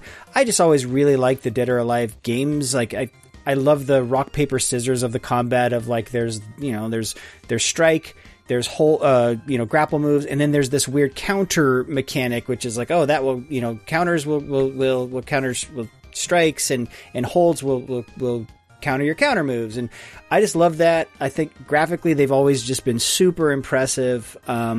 I even like the stupid lore to them. I love seeing Ryu Hayabusa in a fighting game. So I'm a big fan of the Dead or Alive series. I'm sad to see that it's, after 5 and 6 really didn't take off much or anything like that. But DOA 3 was a reason to own an Xbox back then. It's if you want to play Dead or Alive, this is the only place to do it. And it looked fucking amazing. So Dead or Alive 3 is my choice. All right. So what is your favorite third-party launch title? Wait, it was also the only way to change the name of your internal name of your Xbox. That's right. I forgot about that little hack.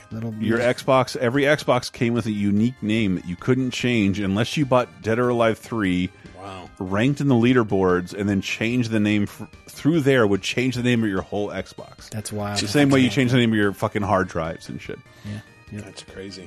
And I was like, I need to get Dead or Alive 3 to change my name, and we didn't even know what the name was. And then we found out, oh, your Xbox name is Noodle, and you're Italian. I'm like, great, this is useless. I don't need Dead or Alive 3 at all. I'll just keep this. Noodle's a great name for my Xbox. So what is your favorite third-party launch title for any system? Let us know. Go to VidjagameApocalypse.com and answer under the comments for episode 393. Alternately, you can hit us up on the official LaserTime community on Facebook. There'll be a thread there where you can answer, or ping us on Twitter at VGApocalypse, which is also a great way to deliver video responses if you want to do one of those. Anyway, that's been our show. Let's go out with some plugs. We did lose TL at some point, so we should probably plug his shows real quick. Yeah, sorry, we didn't kick him off the show for bringing up that AEW game. He actually had a power outage, so thank you, TL, for joining. TL does a show called Live from the Pool House with Sonia Valentine as his co-host. It's all about the Fresh Prince of Bel-Air, where they go through seasons of the Fresh Prince one episode at a time. It is a great show. I've been on the show. Chris has been on the show. Michael, have you been on that show? I haven't been on the show, but I've also never watched the Fresh Prince of Bel-Air, so okay. I'd be out of my depth. TL also does a lot of stuff. This is the month that this is Travember, as he calls it. You can go follow him on Twitch at Turbo Bison. He streams as well. And then he's, of course, part of the P&B Podcast Network that lots of friends of the shows are part of that network. And they do a variety of different types of shows, a lot of them focused around video games, but other kind of pop culture stuff as well. So check him out there. And I should have a new episode of Laser Time up. Gonna need another week for Sick of Star Wars, but it's gonna be a really, really fun intracool. And hopefully we'll have a new T3 games as soon as we can. I wish we have new bonus time this week. Our election special with Sam and Sarah. It's been a real roller coaster of a world for reasons I can't always tell you, but it involves death and it involves your doctor quitting and it's just like every weird thing that could happen in my life kind of happened in a 2 or 3 week period, and I'm slowly recovering from that. And that includes an election where the worst person in history lost and won't let it go. Yeah. So get off my fucking PC, cat. I will kill you. God damn it. Patreon.com/lasertime is what I meant to say. There you go. Oh, there you this go. is bonus cat, by the way. It's not Catrick Swayze. He's less guilty of stuff. But okay. Outside of the myriad of things we do on the LaserTime Network, you can find me at Twitch. I'm Matty C. Allen. That's MattyCallen. I've been a little sporadic this week because we actually recorded a show that I feel okay to plug because I saw they did it on their channels. We're going to be on a big Majora's Mask show with the Ultra 64 guys. So we're going to be on Ultra 64 coming up talking about that. So, check us out. Are you going to be streaming Yakuza, Manny? I will be streaming Yakuza. I'll be streaming Assassin's Creed Valhalla. I think I might have finished Watch Dogs Legion today as we record this. I got through all the main campaign stuff. I didn't realize I sunk 36 hours into that game, many of them on stream, so there's that. That's Matty C. Allen, MattyCallen. I'm also that on the Twitter. Yeah, and you can find that Ultra 64 that we're on by going to ultra64podcast.com. Thank you, Steve and Woody, for allowing us on to talk about Majora's Mask a whole bunch. As always, you can follow us online at VidjagameApocalypse.com. Ping us on Twitter at VGApocalypse again. And visit me personally at Wikiparaz, WIKIPARAZ, not easy. The easy is like an ebook spot. So, yeah, that has been our show. Thank you for listening, everybody. We'll see you next week.